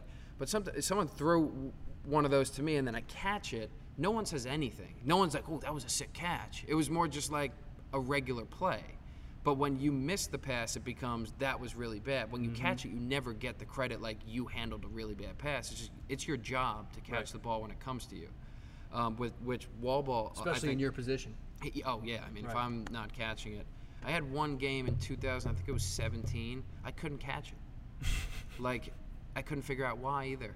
It was like a little cloudy or like foggy, so I was like, is it the fog? Or like, and I literally didn't catch a ball. We're talking about wide open on the crease, like apologizing, like, yo, dude, I don't know, that not you. And they're like, I know, catch it. And then I know it's not me. Yeah, and then I got taken out, and then like, I think we were winning, or it wasn't a neck and neck game, so I think the coach tried to put me back in. And I was like, dude, did you see me out there? Like, I can't catch. I got glasses. That's when I got glasses that week. I went and I realized, and then I wore contacts to the next practice, and I was worse. So I realized it wasn't my vision. Like, I was seeing too clearly with the contacts, where I'm like looking at the bleachers. I'm like, wow, there's like stuff all. It wasn't. Does that ever happen to you when like you're too open? Like you'll make a mistake. If you get like a doorstep shot, you just like throw it at the goalie stick. 100%. You're triple teamed and you find a way to bury, like 100%. If you throw me a dead-on pass to my stick, there's a lower percentage than like a 30% bad. Stick, I'll just like I think it's what it does. It brings out instinct. Right. Is if it's mundane. You get a little bit of that blind confidence. If like, exactly. Oh, if it brings out the instinct, I have the instincts. It's when my mind wanders elsewhere that I'm really not that good. Seriously, I didn't catch one ball in a professional game. Yeah. And I'm supposed to be the guy who catches balls. Everything, right. Yeah. And I had to, like, check myself, like, well, what happened there? Right. So then I got the contacts, and it wasn't that. It was all mental. I still don't know what it was that game. I was going to ask you, did you ever really figure it out? No, I think it was like, it was getting in more your own like head. if you don't check in and like be focused, you're not that good. That was what it was for me. I can be better with the ball unfocused than I can be without, because there's just that one split second that the ball's coming to me. If I'm holding the ball, I can waste half of it, lean on them, and then like turn it on. But when your job is a split second, Right. it was way harder for me. That's why the mental game of playing off ball was harder than being a ball handler. Yeah, for that me. makes sense. I don't know many other guys. Maybe Matt Poske. Yeah, I would be played in with that- him. He's great. Yeah, but like there's only so many guys that really played that role like you in Matt Poske. Yeah, You know what I mean? Well, Like, and that's probably it's a testament to you, man. Like the level that you got to of being able to make that play consistently and getting to the point where, because you weren't catching the ball one day, like it was like a what the frick type of situation. Like, dude, it's, you know, like I was saying earlier, like catching is really hard. Like I actually say that pretty It's consistently. so that I think impressive when people. catching on the run while you're being pressured might be the hardest skill in the game of lacrosse. Like, Yeah. I actually firmly believe that. It's really hard. Yeah, that's why box guys are so impressive. Right. And like, you know who's really good off ball is Will Manny, but he's also Yes. good with the ball Yep. and he's the number one lefty in my opinion on the attack lefty. I would just probably I love other players' games too, but like having watched him, he also came to New York when I was still on the team, and it was like, shoot, this guy's gonna be the lefty attackman. But there wasn't a bitterness there, because at that point it was kind of like, well, yeah, he's pretty good. Yeah. Like I wasn't like, gosh darn, like can't you This see is- it? yeah, I'm better yeah, than yeah, him. yeah. It was like, well, yeah, I'll play some MIDI. Yeah. Come on the box. That's all right. Yeah, but he's a guy who you watch too, and he's got like, he catches everything, even if it's a bad pass. He catches fast passes, and he can just quick stick it. Right. So he's a guy who can do exactly what I did, but also does other things. Right, He's right, like right. 2014 me before I crumbled. But yeah, you're probably one of the, in terms of getting back to the wall ball thing, you're definitely the best person that I've ever seen at wall ball. You've watched yourself, right? But like, you know what I mean. Like, Yeah. I think us having appreciate that. a conversation is, like I can talk to you and I know that you get what I'm talking about because I've watched you and I'm like, oh, he gets it. Yep. But getting back to that, we were talking about this earlier. It can become like, it definitely gets conflict. Like kids will be like, Gibson's the GOAT on like a wall ball video. Yeah. It's like A, no, I'm not, and like B, that was like an hour into throwing the ball at the wall. Yeah. C, I'm alone. There's no one guarding me. Yeah. And D, my goal with this is not to like tell you that this is what you ought to be doing. Right. Right? It's like this is so secondary to Yeah. the sport of lacrosse. Yeah. And if you can bring some things from this that help you catch any ball or improve part of your game, but to confuse throwing the ball while listening to binaural beats on repeat and successfully catching it behind the back is what you think is the apex of the sport, Right. then I'm having a bad influence Sure. on you. Do you know what I mean? Yeah, So for like sure. we talked about a few times in training camps for me, like after spending the off season throwing the ball against the wall, Yep. playing less lacrosse, someone would throw me a pass and I'd like go to catch it behind the back or do something that's like would work alone on a wall, but then it doesn't work on the field and it's a heinous habit. Yep. And then having to revert and be like, what am I doing? Like, and having to be Check like, well, I need yourself a to little bit, throw the ball against the wall less because like now I'm getting bad habits. Yeah. So like, how do you? What's your philosophy on that? Like, Well, I don't think I had that much of a problem with it because I never played an off-ball offensive type of role. Like my only opportunities to really make things happen was dodging in transition or really just dodging in general, right? Like my catch and shot is good from like a step down perspective, but Yeah. you know, I don't think I built trust with teammates to the point where like if I was a little open, they were like friggin' send it to Marty. Like I never really got to that level, but I definitely know what you're saying as far as going into that flow state, catching behind my back consistently, and then stepping onto a lacrosse field and having to be like, don't even try to do that. Like, Yes. just catch the ball, you know? Like, there was never a camp, like, for me personally, where I, like, would try to do that. Like, I never even attempted it. Yeah. But I do vividly remember having to consciously avoid it. Like, it was something that came through my mind, like, oh, it would be pretty sick. Yeah. Like, that would be a dope highlight. Yeah, you yeah. know, if I pulled that off, like, catch at BTB and faking around the world. And, like, Exactly, yeah. But then I'm like, Marty, you're a D midi who thinks you're a two-way midi. Like, what do you, like, just go, like, friggin', Marty, you know, pass it to the attack. yeah, man, like, and get out. Give it to friggin' Kevin Buchanan and get off the field. Like, That's, you know. yeah, well, I was in a particularly bad position to confuse the two because my job was to catch it and, like, score it quickly. And then I would, like, even with some shots, too, I'd, like, do it around the world and I'd miss it. And it was tough because I would actually be like, dude, I practice that all the time. Yeah. So, like, when I miss it, people are like, dude, stop trying to do the cool, tricky thing. And Right. it's like, yeah, but, like, I really practice that with intention Sure. to, like, score it. So that one doesn't apply here. Definitely. It's like, I did that because I thought it would work. Right. I didn't do it because, you know, I had a wanted to bad look habit. cool. Yeah, and, like, sure, maybe I would have scored it this way, but I didn't, like, find it that egregious of a play. But there were times where, like, I had to, like, really check in and, like, revert back to the Fundamentals a little bit more. yeah, well, I'd never go full fundamental, but, like, it just bores me too much. Right, even, like, right. throwing a regular pass, I'm like, it's not even about how it looks, about how it feels. Right.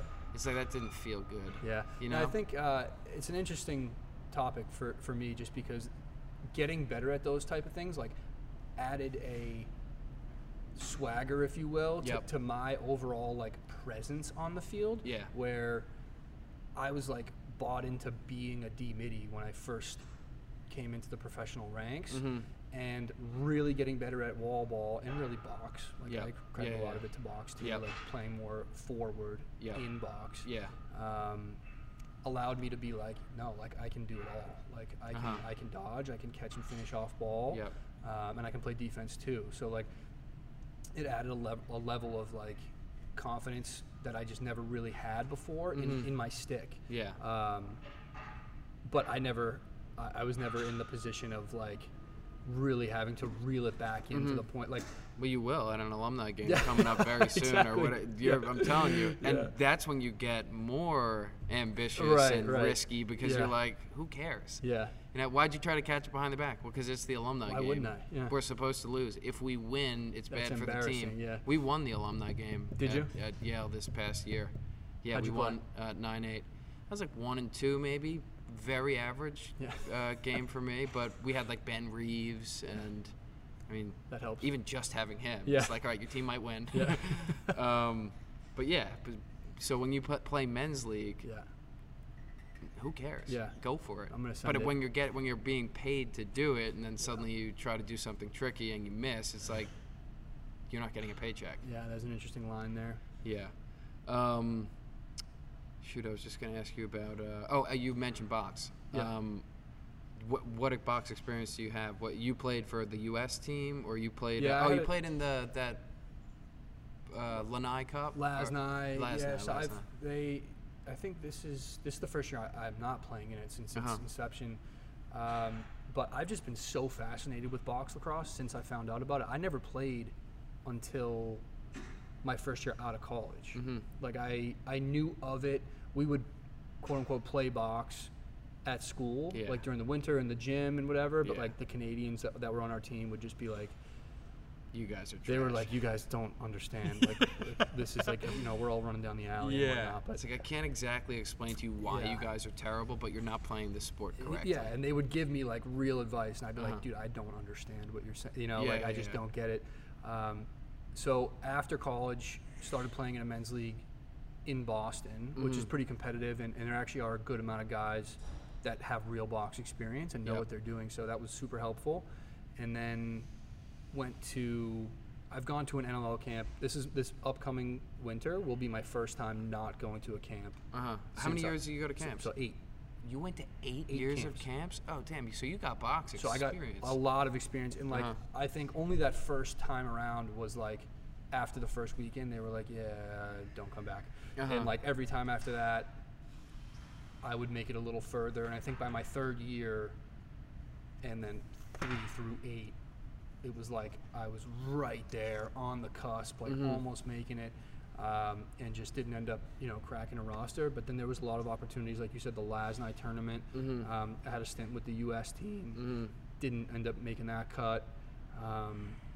And were you running D or O for the U.S.? I was running transition? O. Okay. But that's kind of one of the storylines of my box career is, am I a trainee or am I a forward? Most people would say, including myself, I'm a transition guy, for sure. But I can play forward, and it's one of those things where, like, because I'm a lefty and maybe the numbers weren't right, it made sense for me to bump up. But then I wasn't getting the transition reps that I probably would have needed to really make those teams, Yeah. Not that I'm kind of blaming that, but it's just it's a big factor in my box experience. Yeah. But it's the challenge of it is so attractive to me, where because I don't understand all the nuances that the Canadians and the natives know, because they've been playing it for so long, and the challenge that is trying to be like when you score a goal in box, it's like no other for me. Yeah. There's no better for fit, us. especially when you're scoring on a real box goalie. Exactly. Like someone who played, Of Canadian not someone citizenship. who picked it up. Yeah. Exactly. Or Native American. Or Native American. Those guys are so good, and when we start shooting on them, it's so easy for them. They just know what we're doing, because we've always relied on shooting hard to a good spot. Yeah, I don't even do that. Shoot I low just and away. chuck it. Yeah. Seriously, I've never aimed, but I'm so with you on. Yeah. When I first played box, I was astonished because these guys on defense transition, my stick was 10 times better and more refined. But when they went down on a breakaway, they'd bury every time. Yeah. So it's like, all right, well, how far is the fact that I can go lefty, righty, and do who cares? But I can't score. Right. So it's like clearly, like you said, there's a nuance to this game that they're on autopilot. Yep. This guy can't even cradle, and he's burying on the breakaway. Yeah. And I think I have a good stick, and I can't score. Yeah.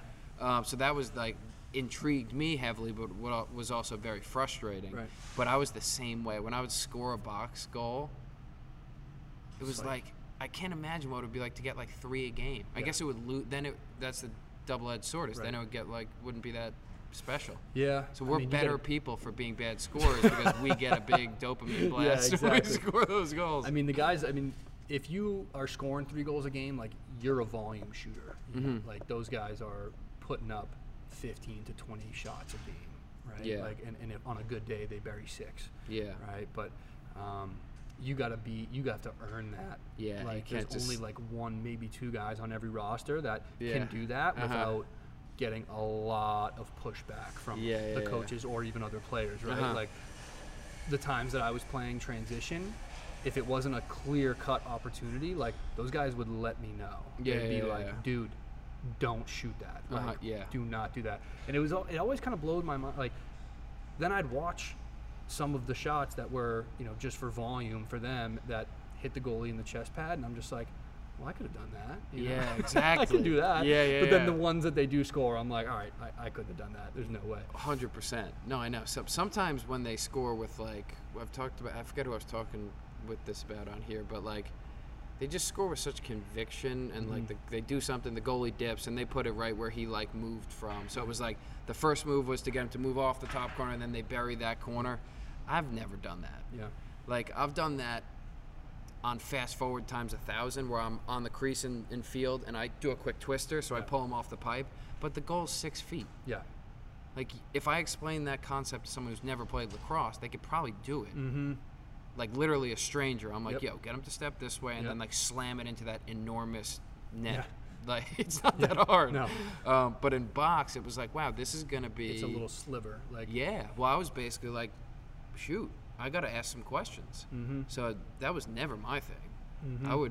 I don't want that much coaching. I'm all set. Yep. In box, I had to be yo, what are you? How do I how do I score? And the Right. problem is they've been doing this since they were 5. They're on autopilot. They're not. So then you got to ask the coach, and he's like, dude, you're literally in a paid pro league. You're asking me how to score. You're supposed to be a good offensive player. So that's probably why I only played 1 year. Well, yeah. I mean, playing more defense in box was probably, if not the most humbling thing for me. Like, my first couple experiences was like I was running around with my head cut off. Like, I didn't know where I was. Like, the ball would move so quickly, and then I'd get backdoored or put into a 2-man game, and like I was completely lost. And for some reason, I liked coming back to it. I don't know why, but It was a whirlwind. I didn't know what was going on. Yeah, but even just getting a little bit better at it felt so good, you know, because then I'd get into that same situation, and I think those guys, the Canadians in particular, are really good about giving you a pat on the back when you do make a step in the right direction. Good At least job, for buddy. me, like they took a liking to me, and they thought I was a nice guy. So when I would make a play, like they'd let me know too. So there was a lot of moments in my experience in training camps that I just got such a sense of pride, because I was like, this is something I've never done before. I'm 26 years old, and I'm learning so much, you know? And it's like that's pretty cool. Like I just personally really enjoyed that aspect. Yeah, and it's like you have the skeleton and the fundamentals and the athleticism to obviously do it, right? It's almost like making the jump from, for me, I do a lot of screenwriting, and I'm like, I'd like to write like a book, but I'm so used to screenwriting, which is like the most concise form of writing. You don't describe every detail of the beam or describe your thoughts. I don't say, Marty feels down on himself. No, I have to just say, Marty's sitting at a table. You can't read your mind in a screenplay, but in a book you can do whatever you want. Sure. So like I've sit down to do some writing in books, of like getting a book started, and I don't know what to write. But at the same, well, I know I can write, so it's just like I need to like find that talent in a new form. Right. And like going into the NLL, I was like, it's a good damn, comparison, yeah. yeah, well, it was like, I know that I have overall a better stick than some of these guys. And even the guys who were Americans that were veterans, a guy like Mitch Belisle, who you played with, played years in the NLL and MLL. When I first came in, he was better at scoring on a breakaway than me. But like, Mitch doesn't have a better stick than me with a short stick. You know, it's not how it's. That I would say that that's a fact. Sure. But he was better at scoring. And Mitch was probably one of the mentor type guys that I was like, yo, Mitch, like, how do you, is there something you're thinking about there where can you tell me what to do so that I can score? But really, as it went on, it just became like comfortability and like less thinking. And basically ridding yourselves of the thoughtless shots you can do in field. It's like shoot with a little bit of intention, make the goalie move, stop thinking. Right. That's what it was for me. Right. And like, I mean, the mid-range in box, the mid-range game is where I really noticed the difference, where like I was able to start utilizing what I would call like a leaner or like a twister, and like get like I would see it work where I would distort my body, and the goalie would move, and I'd shoot to where he just left, and it would be like, whoa, like this really does work. But for me, I really had to think about it.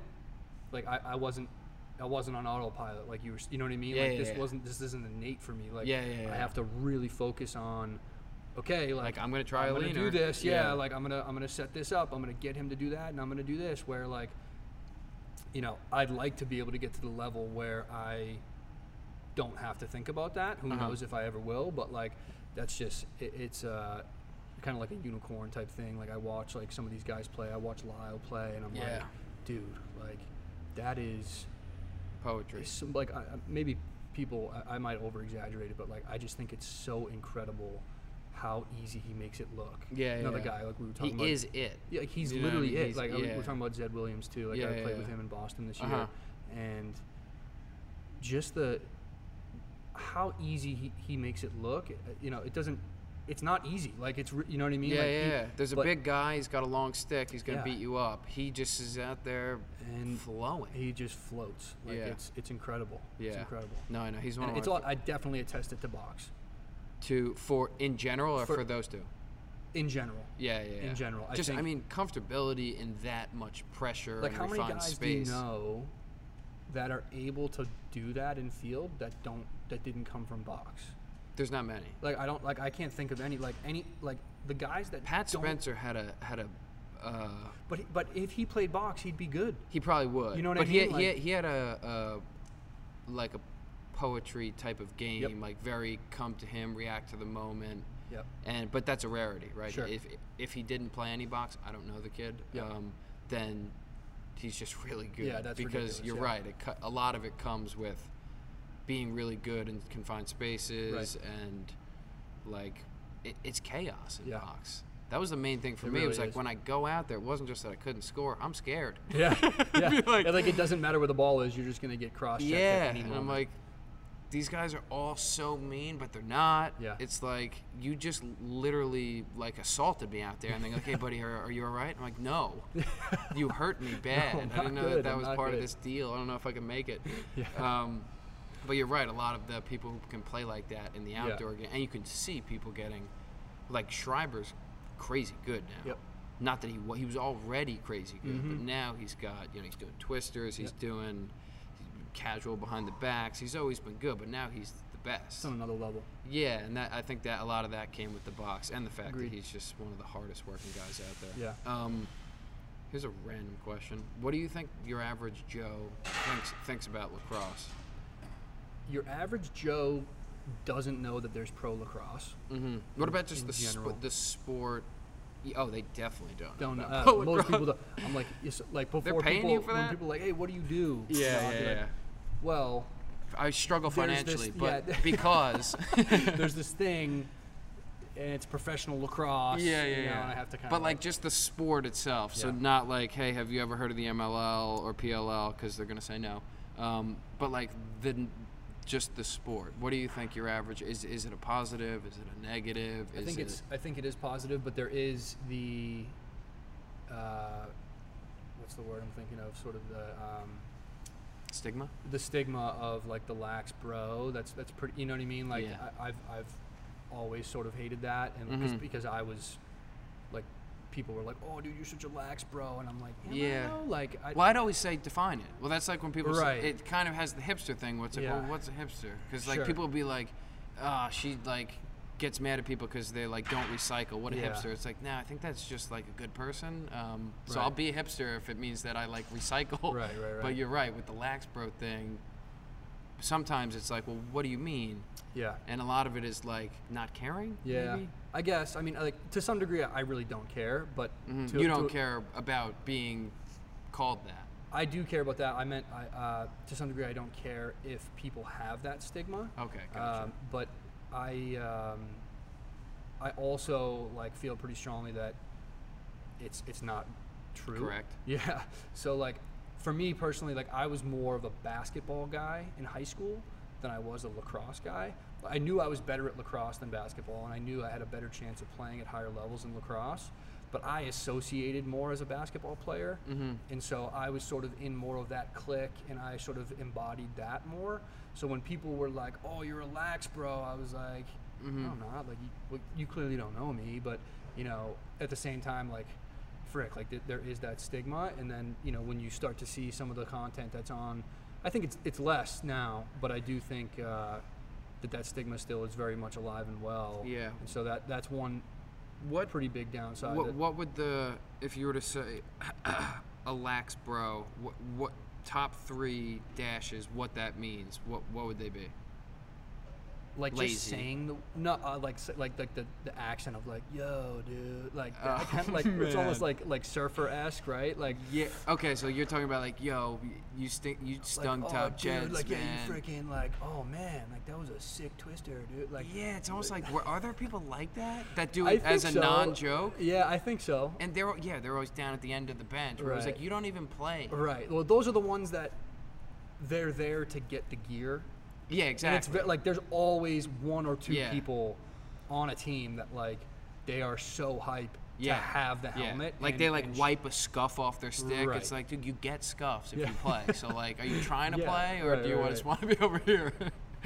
But I do think that the average Joe, at least to some extent, sees that lacrosse players in general are really good people.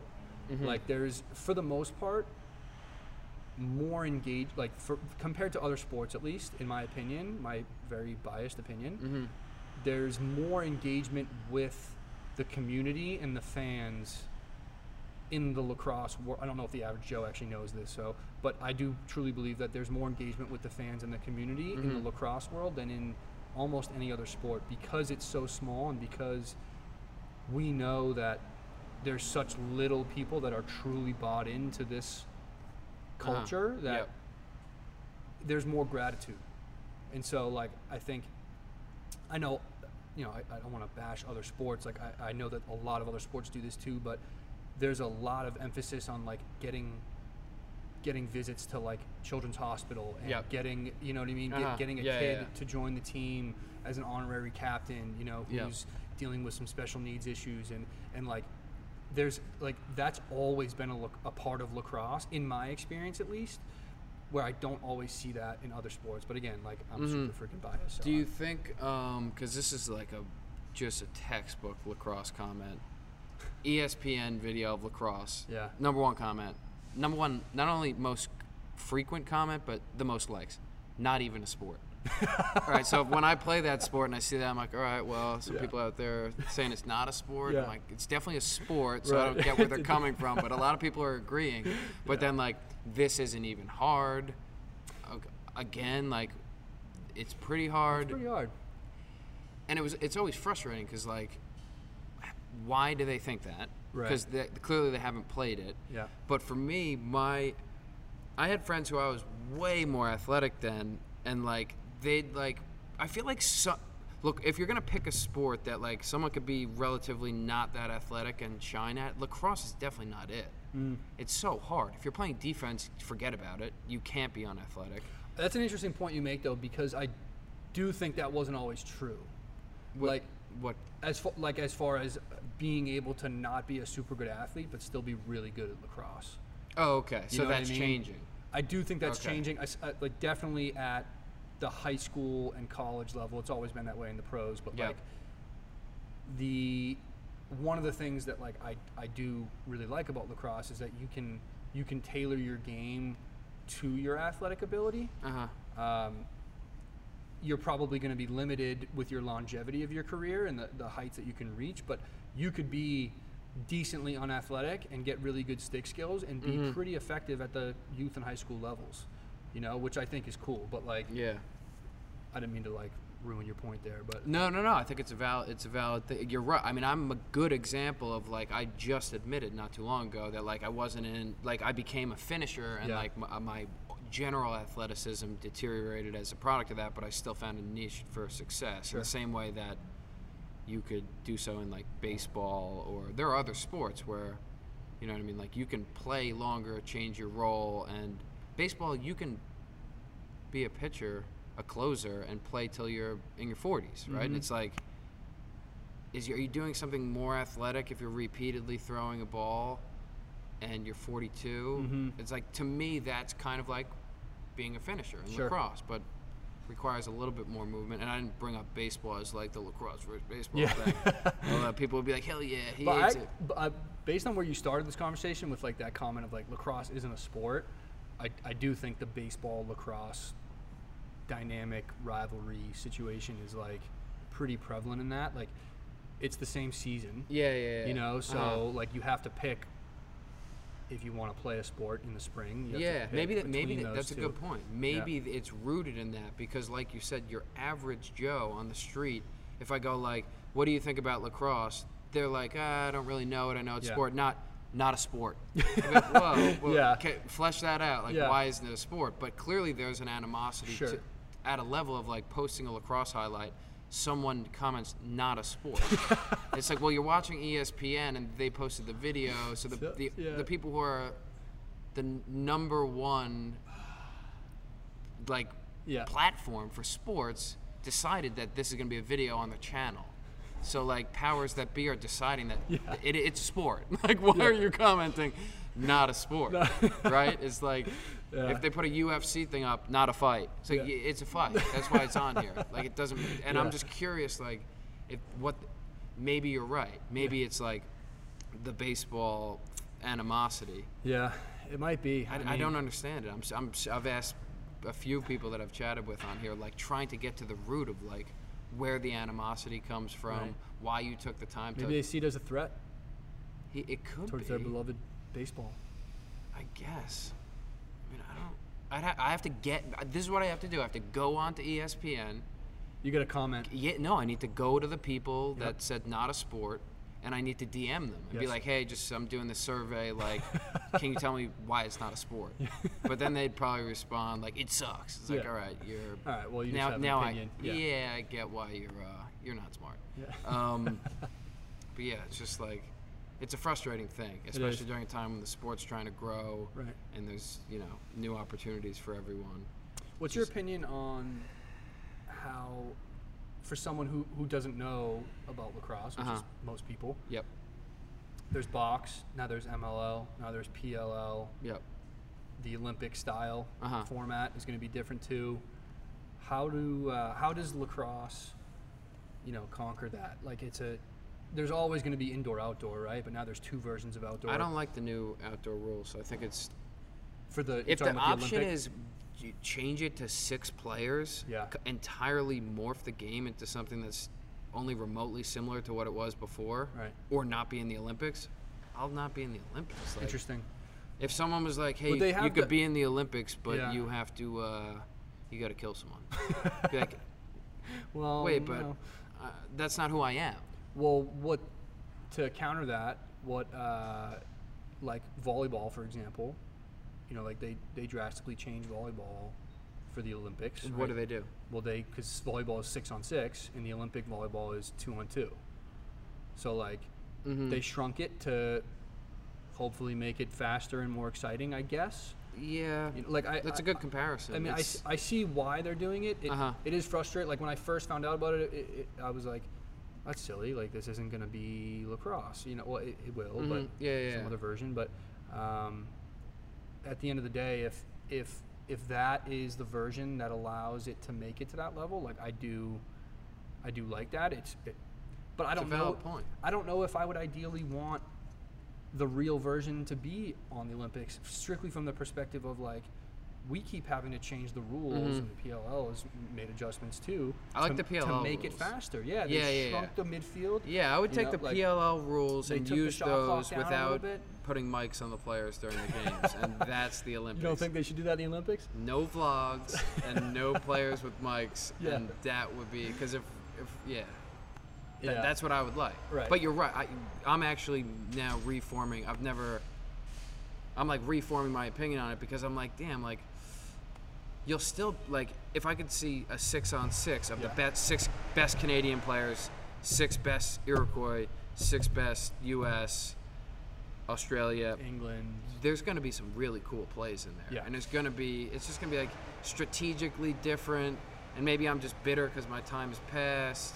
It's like a mixture of all that. But like, I guess I just wish they could find that a way. might be a specialty for you, man. What? The 4-on-4 half Yeah, I field know. set That's why within now the I'm like Olympics, reformulating, and I'm like, I Yeah, would shine this in that might- format. This might be Smaller good for field. You, dude. Yeah. Shoot. Yeah, you're right. But it's interesting too because the Olympic format doesn't have long poles, so your defensive players, like You got to be do-it-allers, right? yeah, like you Do you think there'll be any room for D-middies, like like the two-way pure guys and- finisher? Like I'll have to know how to play D. I don't think so because there's still 2 that stay back. Oh, 2 stay back? I believe so, Oh, I could shine in that for role. sure. How You can ma- just cherry pick all day. Yeah, exactly. That's like my dream. Why am I against this? Yeah, I guess I just have an outlook on like wanting people to just like the sport for what Right. it is and not being like, oh, you need to like make it more But what- exciting. you It's know, like, it but is that's an exciting. interesting comment too because like what is the sport now? Like when you say lacrosse, like, Yeah. you have to For me- specify. Like, yeah, is it, oh, are you playing certainly, box? Are you certainly. playing field? Now the MLL It would and the PLL, be- different rules. Like, For me, it would be like MLL, PLL rules. Okay. That's the format that I like best. Yep. But you make a valid point. When I came into college, there were horns, it was slower. Yep. It's evolved to become that. So maybe it's just evolving to become the next, which is the Olympic, and I like that even more. Sure. I guess that my frustration just comes in that, like, having to make that drastic of changes to get in. Like, you can't be like, oh, we'll make it 8-player. They're Right, like, who's, we're gonna who's cut the the board that like really yeah, was like we're gonna no. cut it from 10 to 6, Right. and we're gonna cut the amount of people on a team in half, and it just feels like a drastic jump that I guess I'm not thinking that it won't be good. I'm just wishing that the process would happen more gradually. Sure. And I'm also just spitballing on Just a what I little- think about it. yeah. Yeah. I'm So, a little salty too, though. Don't worry. yeah, just I guess I have to put more thought to it, and I'd love to talk to whoever was on that council that decided not to be like, why'd you do it? To be Yeah. like, what's your thought Sure. process on like, what's the goal? I guess it's just the speed of the game. Yeah. I would really hate to be a long pole though. Yeah, it puts you in a tough spot. Like, I mean, I'd like to be. if you're a long pole that plays box, you know, Uh-huh. that helps too. But Yeah, like, yeah.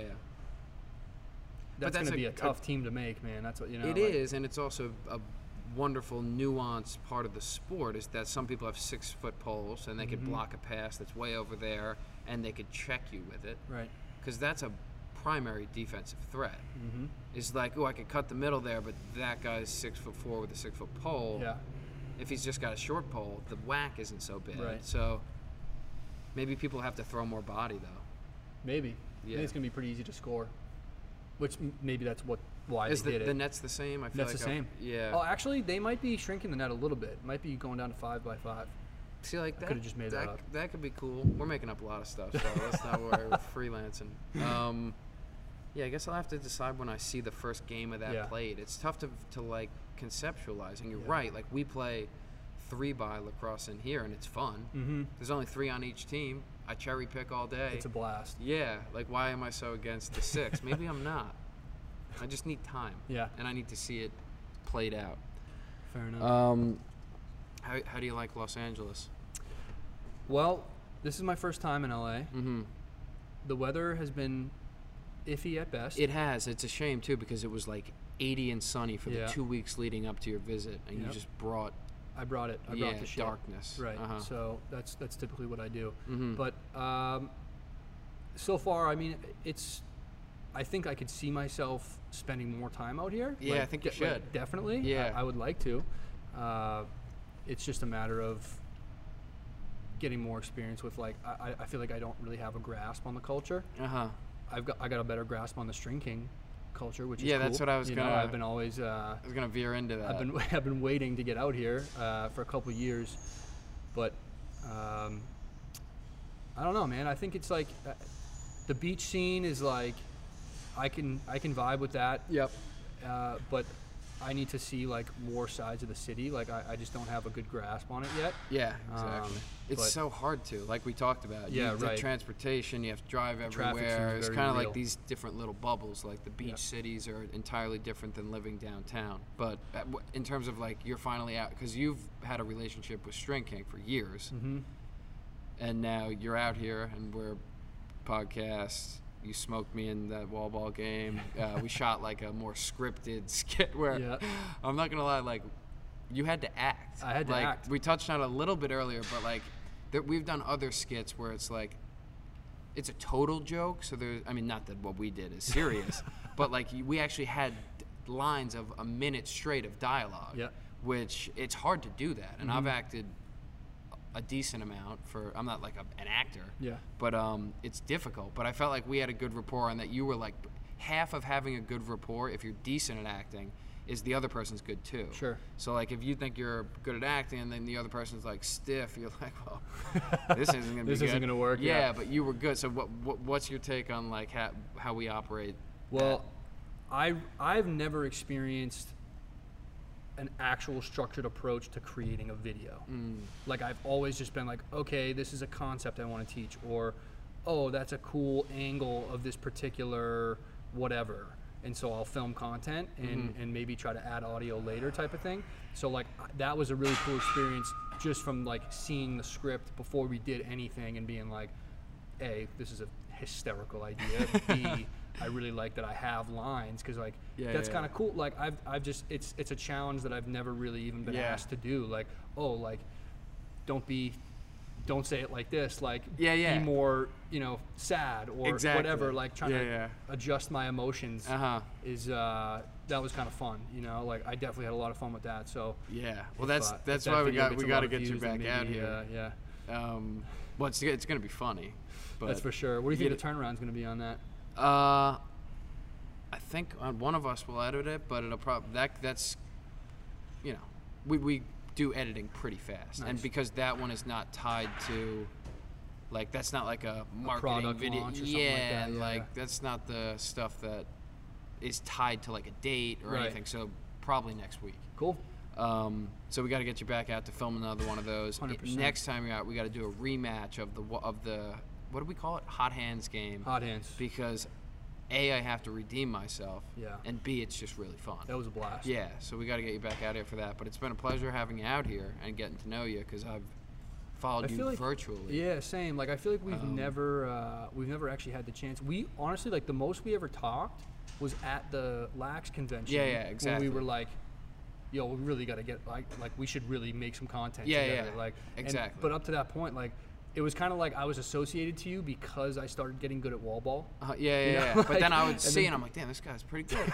Then I was like, we gotta get him out here. But then like based on how my like totally unjustified opinion of how you were as a person based on what I saw on Instagram, I was like, dude, me and him are gonna get along. Like, this is gonna be good. Well, yeah, so last night you were like, I do like all these accents, and I go fully Australian at times, and I'm like, preaching to the choir, man.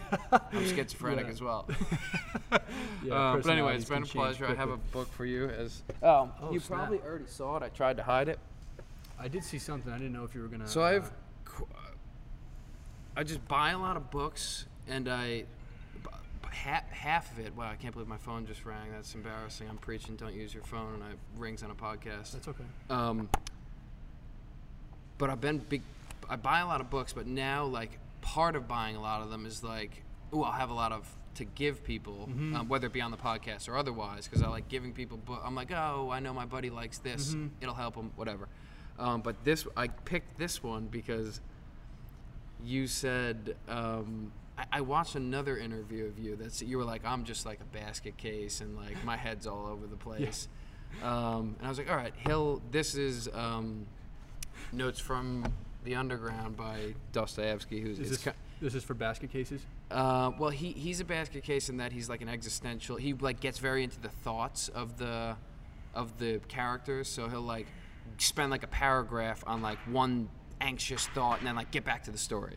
So he's very like rambling in that way, but you really get fleshed out ideas from the characters, and it's fitting. Well, fitting because he writes basket casey, you're a basket case, and because it's a novella, it's short, so it's one of those you said you're not a big reader, and sometimes his stuff can be a little like more dense, but like it's shorter, so you could probably do that on the plane as long as you don't go on Instagram. Love it, man. Well, thank you, dude. I appreciate that. You put some thought into this, dude. That's awesome. Yeah, I'll try to.